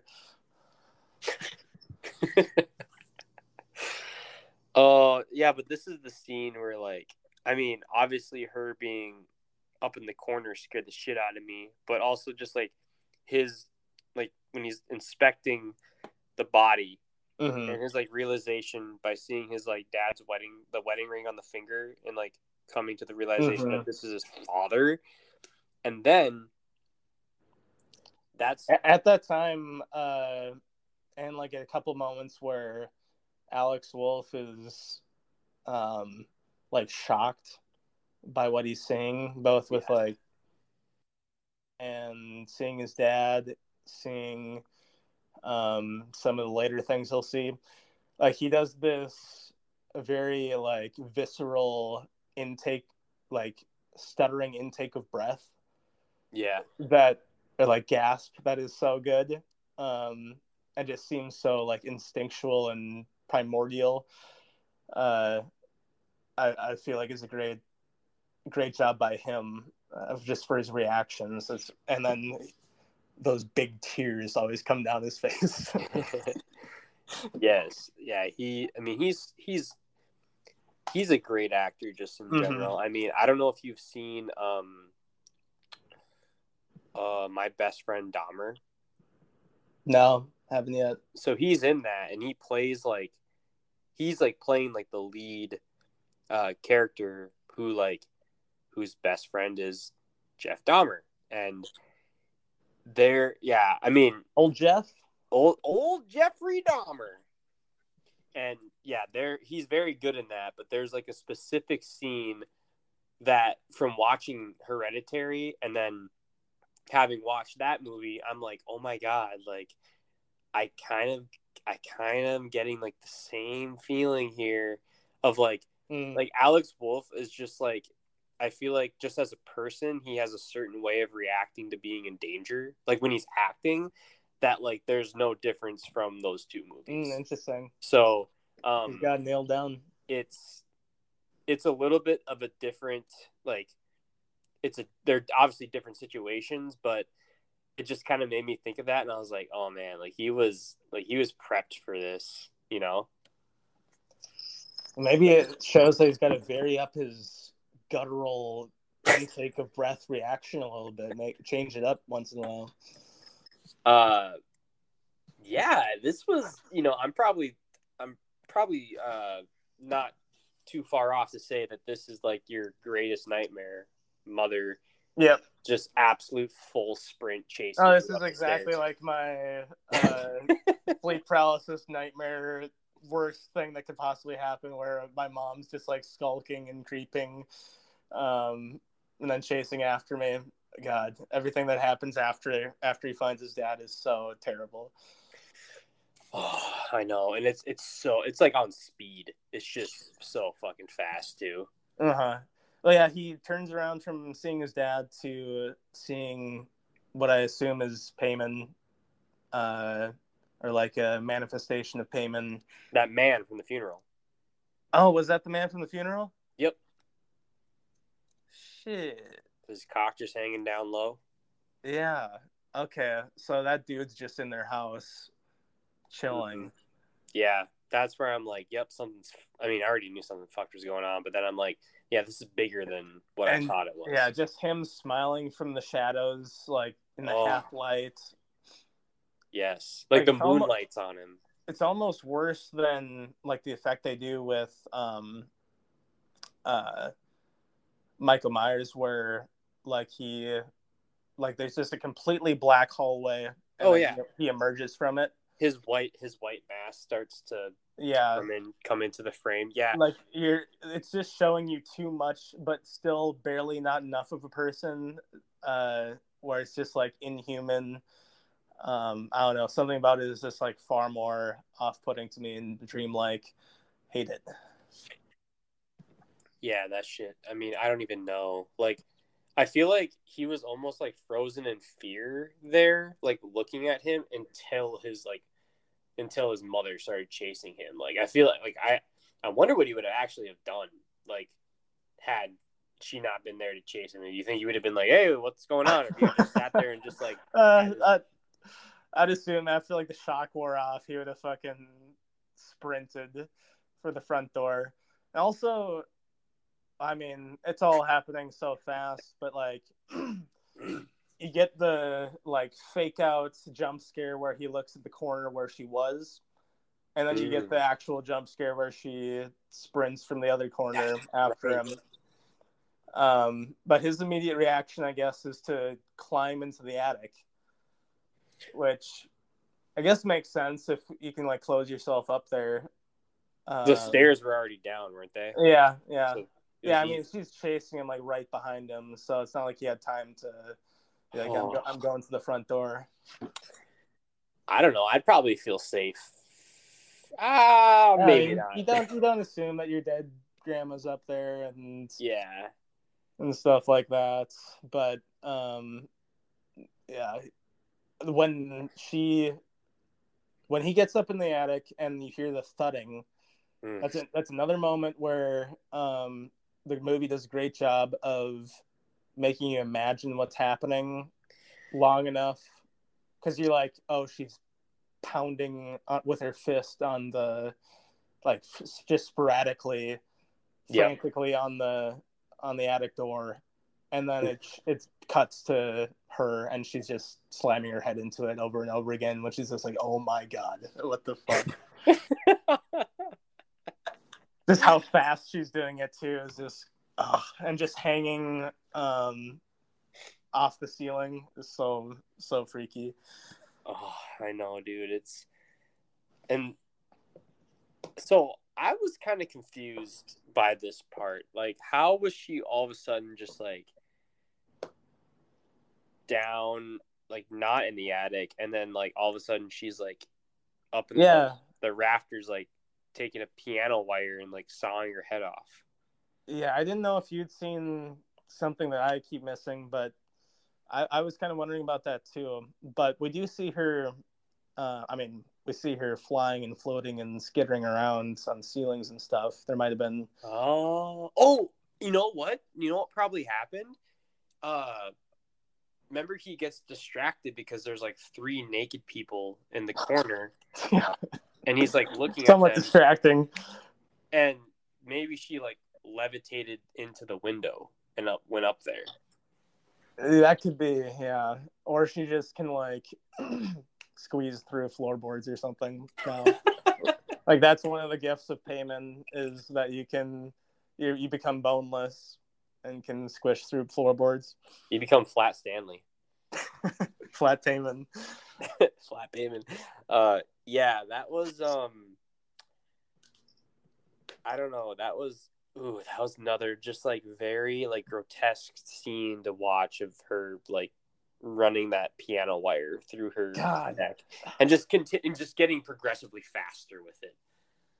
Yeah, and just floating there doing it. But yeah, Peter, when he's in the attic, and again, great acting, I feel like, where he's just like leaning over the attic door, just like pleading with his mom.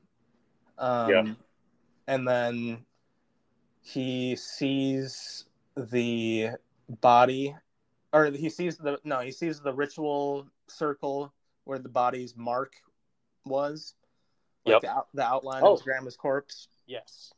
Because it moved, and then immediately after that, he's just like trying to reason it with himself, denying it and being like, "Wake up! You gotta wake up." Which I feel like was pretty realistic too.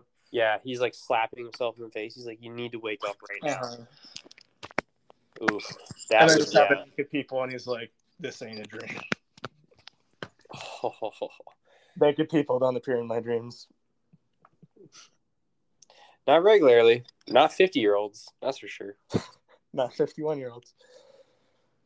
Yeah, and then what?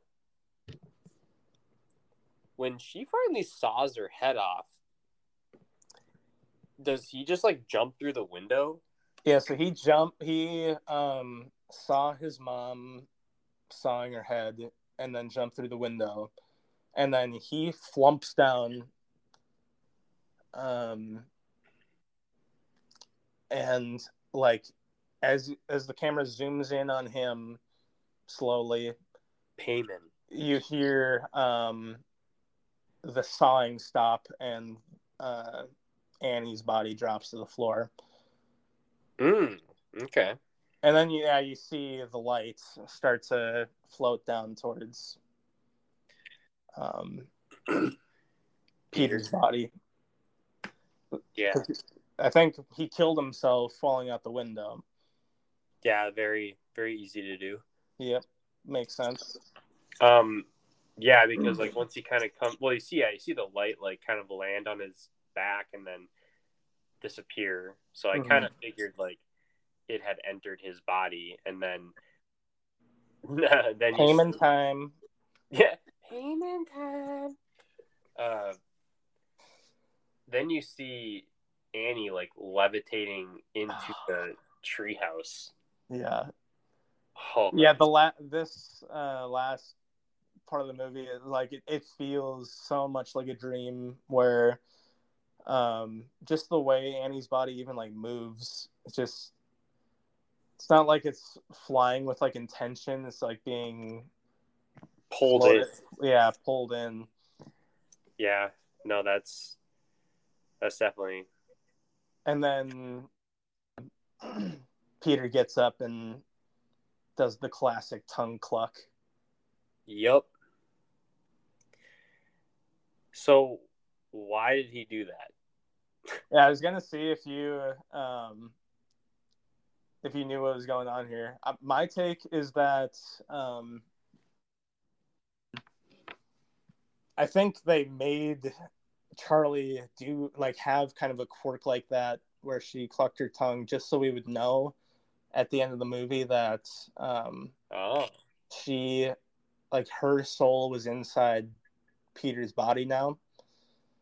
Because like Charlie is Payman according to the cultists, right? But she needed a male body vessel. So when Peter died, she was able to inhabit his body, and we were able to see it was her because he clucked his tongue. Gotcha. Yeah, I feel like I said, this is almost like a 2-watch minimum movie because all that shit happens so fast. Like, there's really only like another like minute and a half left of the movie after that, you know, and so you're just and all this stuff's happening. You're just kind of like, wait. No, yeah. I mean, like I said, after my first watch of the movie, I was completely lost on the grandma's involvement, like the depth of the grandma's involvement, and the whole conspiracy, and Peter at the end, like what was up with the cluck, and but Joan referred to Peter as Charlie in the treehouse. That's right. Said, "Yep, don't have to be afraid." Well, wasn't there the Charlie shrine in there? Yeah, her head on top of like the mannequin or like the statue. There's like a little like makeshift crown. Yep.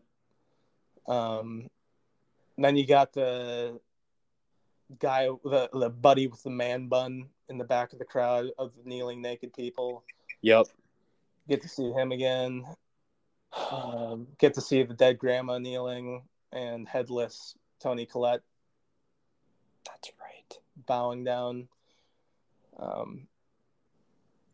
Yeah, the way that whole sequence was, like the shots and the music, like the kind of like triumph, like trumpeting music. Yeah, I felt like that was like perfect for that scene. I was gonna look up who the composer was for the. Maybe I can find it right here. Colin Stetson. Yeah. Oh, he also did Color Out of Space. Texas That's Chainsaw with Nick Massacre. Cage, right? Yeah. I gotta see that one. Yeah, nice. Maybe we'll do our next one on Color Out of Space. I've seen it before.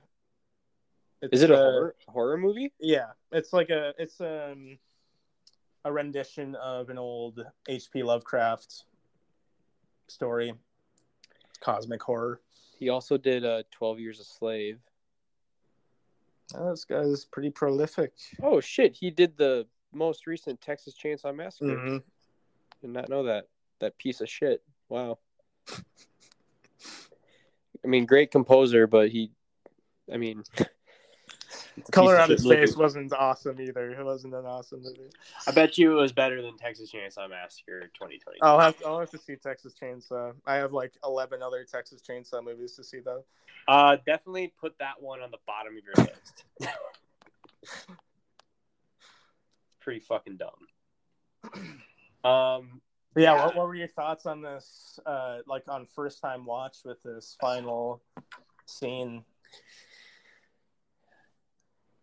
I liked it. I kind of, just because I've seen Midsummer and I feel like it kind of has like the same type of like story arc. It's a different story, but I just felt like everything builds to a very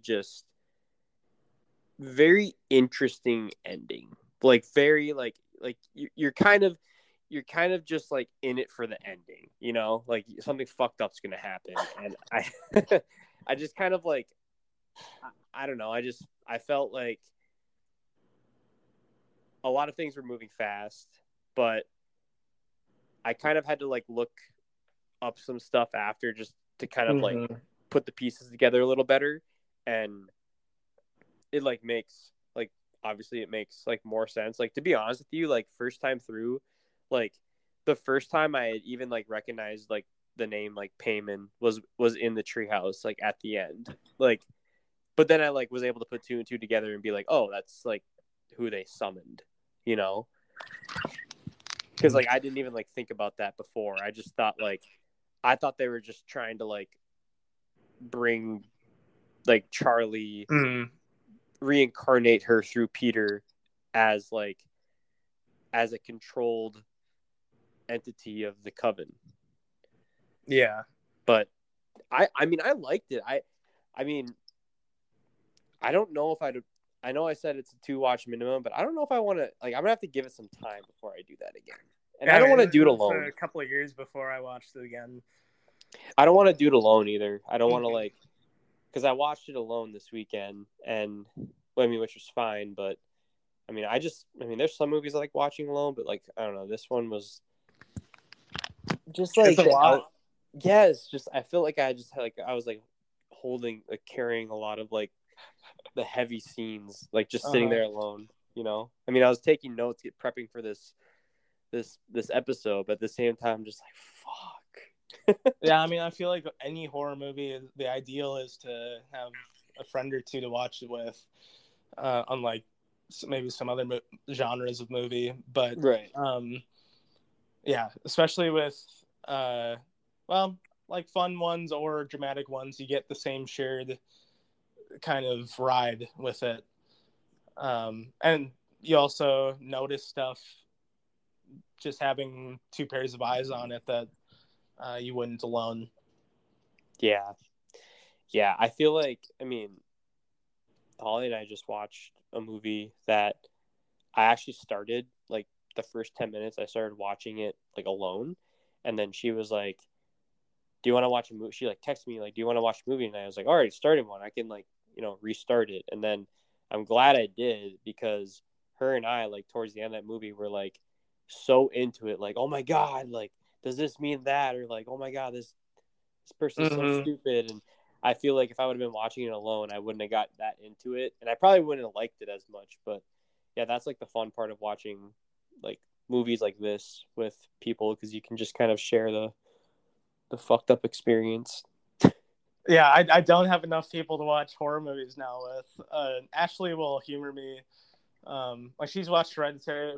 Last time I watched it, before the viewing for this podcast, she watched it with me, and Nice. But most horror movies she's not super into. But we're both big fans of watching the campy ones together that have a few laughs in it and stuff you can kind of just make fun of along with the scary. A little more light.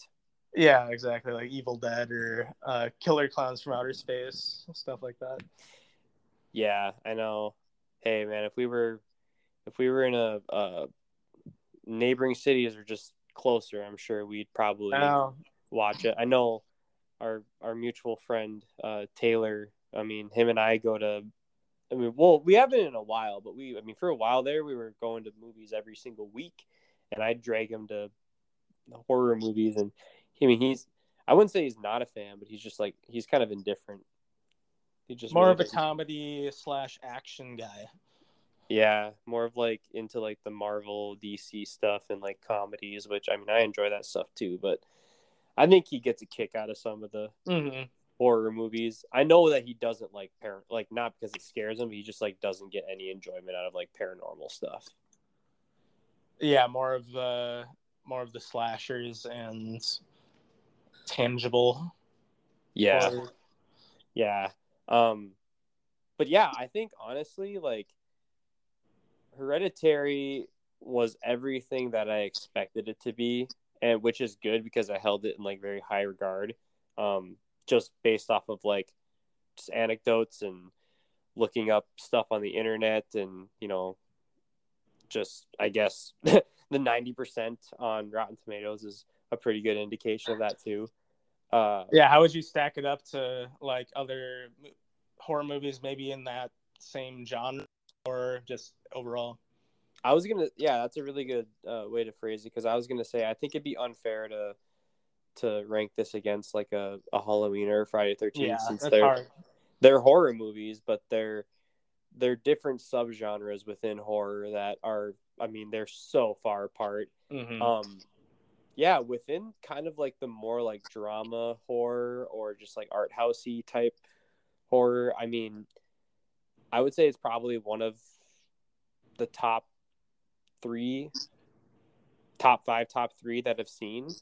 Um, I mean, it's probably just because it's so fresh in my mind. I'd probably put it up that high. But I mean, I like to kind of rate the movies at the end, and I feel like on a scale of like 1 to 10, also keeping in mind that I'm not like keep having the factors of like a slasher film or some of the more classical horror elements. I mean, I'd probably give this one like a solid like 8.5, like 8.5 out of 10. Like I feel like it hits all the notes that it's trying to.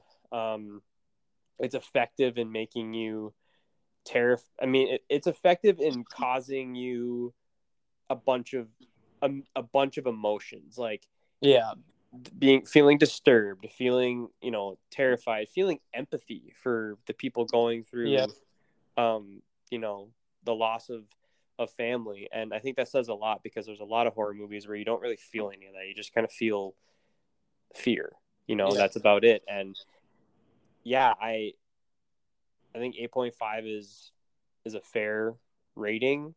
What would you rank it?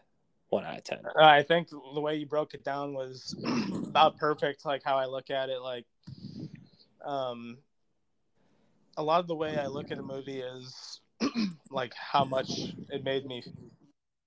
I don't care what the emotion is. If it was like intense one way or the other type of emotion, like I'll rate that movie pretty highly. And I feel like Hereditary stands among like the Mount Rushmore of like any type of movie I've watched in terms of how much I just feel over the ride of the movie.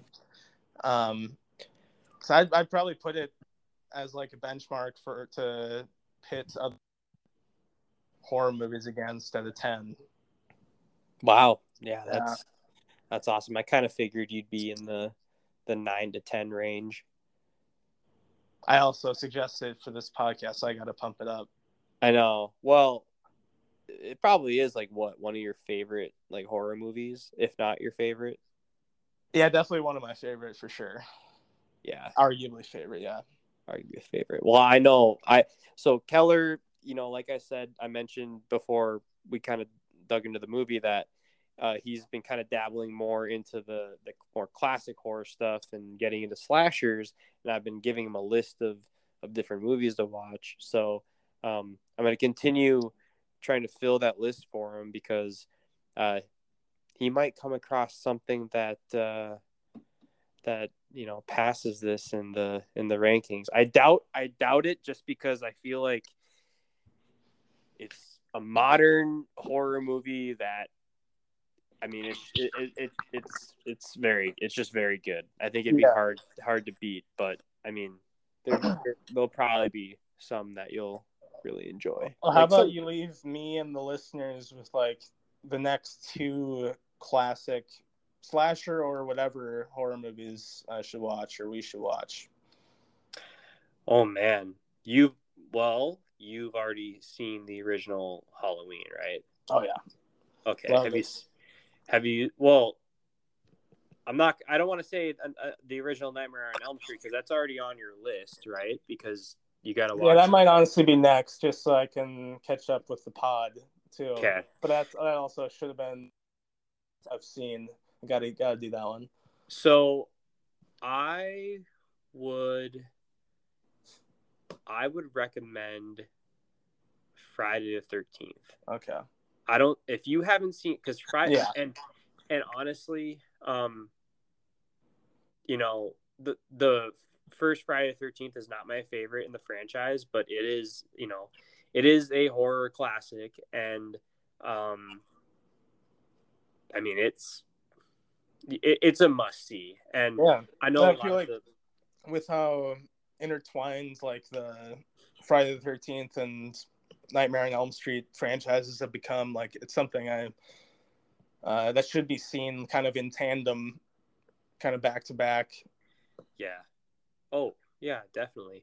I mean, honestly, the cool thing about like those is that you can like pound through like 3 or 4 of them if you have nothing going on in like an afternoon. It's just fun movies to watch. They're not typically depressing because they're pretty campy. You know, they're pretty just unbelievable with all the stuff that's going on. So definitely, Friday the 13th. If I were to recommend another one, I would either have you watch 1974's Black Christmas. That one's pretty good. Or, I guess I'm not really sure which other ones I'd have you, or the other one that I'd have you watch. I'll leave you with a recommendation as well on the listeners. The movie Sisters. Say that again? Sisters. Okay. Yeah, it's older one. I can't remember what year it was made, but I think it was 70s.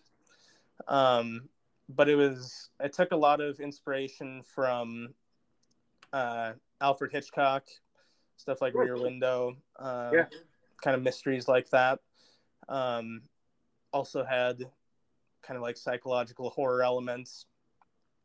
But that was one that I watched this past October when I did like a like 20 movies in 20 days type of thing. Horror movies, trying to catch up on some classics. That was one that stood out to me for sure. Yeah, definitely. I don't think I've seen that one, which is like surprising. I'll have to watch that one. Yeah, I was gonna say if Black Christmas, and if you want to hit up another one, The Town That Dreaded Sundown is also pretty freaking creepy. That one's from like 76. Was that on the DVD cover? Pretty freaking creepy. Yeah, that is the tagline. Pretty freaking creepy. So it says on there. That solves it. But yeah, no, I highly recommend people to check out those films. I know at some point we'll obviously cover Black Christmas and The Town That Dreaded Sundown.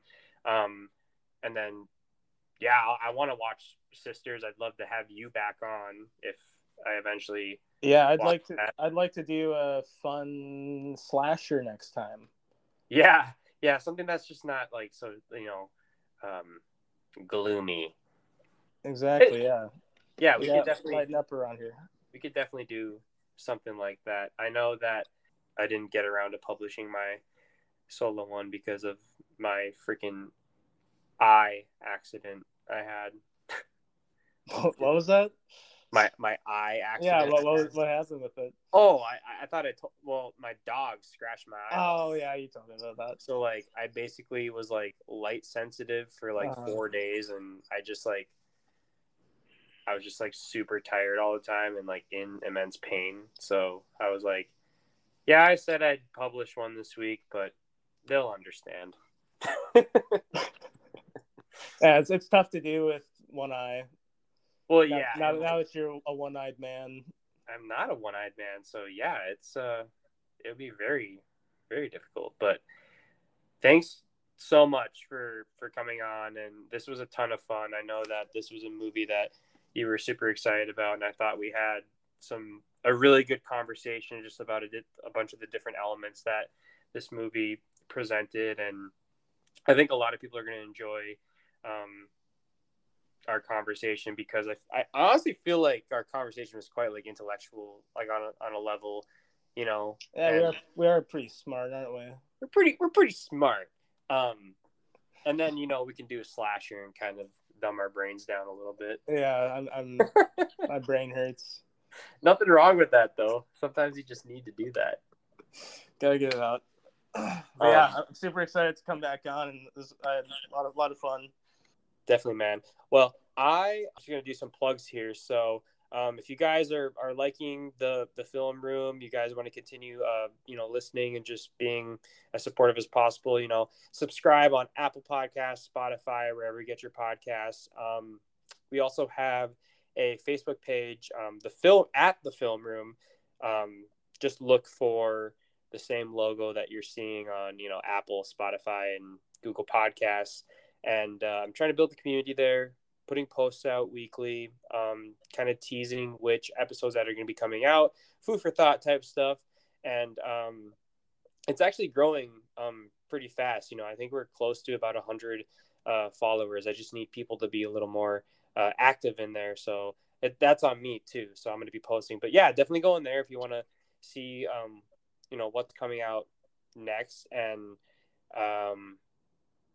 yeah, I guess I guess I can let you guys know that I'm in the works with trying to get my crazy Uncle Seth back on. And he wants to do the original It. So he doesn't want to do the new one. He wants to do the one from like 1991 or something. And so we might do that. And I think the best part about it, and you guys know just from that one episode of listening to him, he's quite eccentric, and his greatest fear is clowns. So I think that would be quite entertaining. So definitely be on the lookout for that to come out. I'm hoping to get that out before the end of the month. It might take a little longer, and we're probably going to do 2 parts since the movie is split in 2 parts. So I'll probably do part 1, part 2. And I'll probably release part 1 one week and part 2 the next week. So just be on the lookout for that. But, thank you guys so much for tuning in and listening, and see you later. See ya.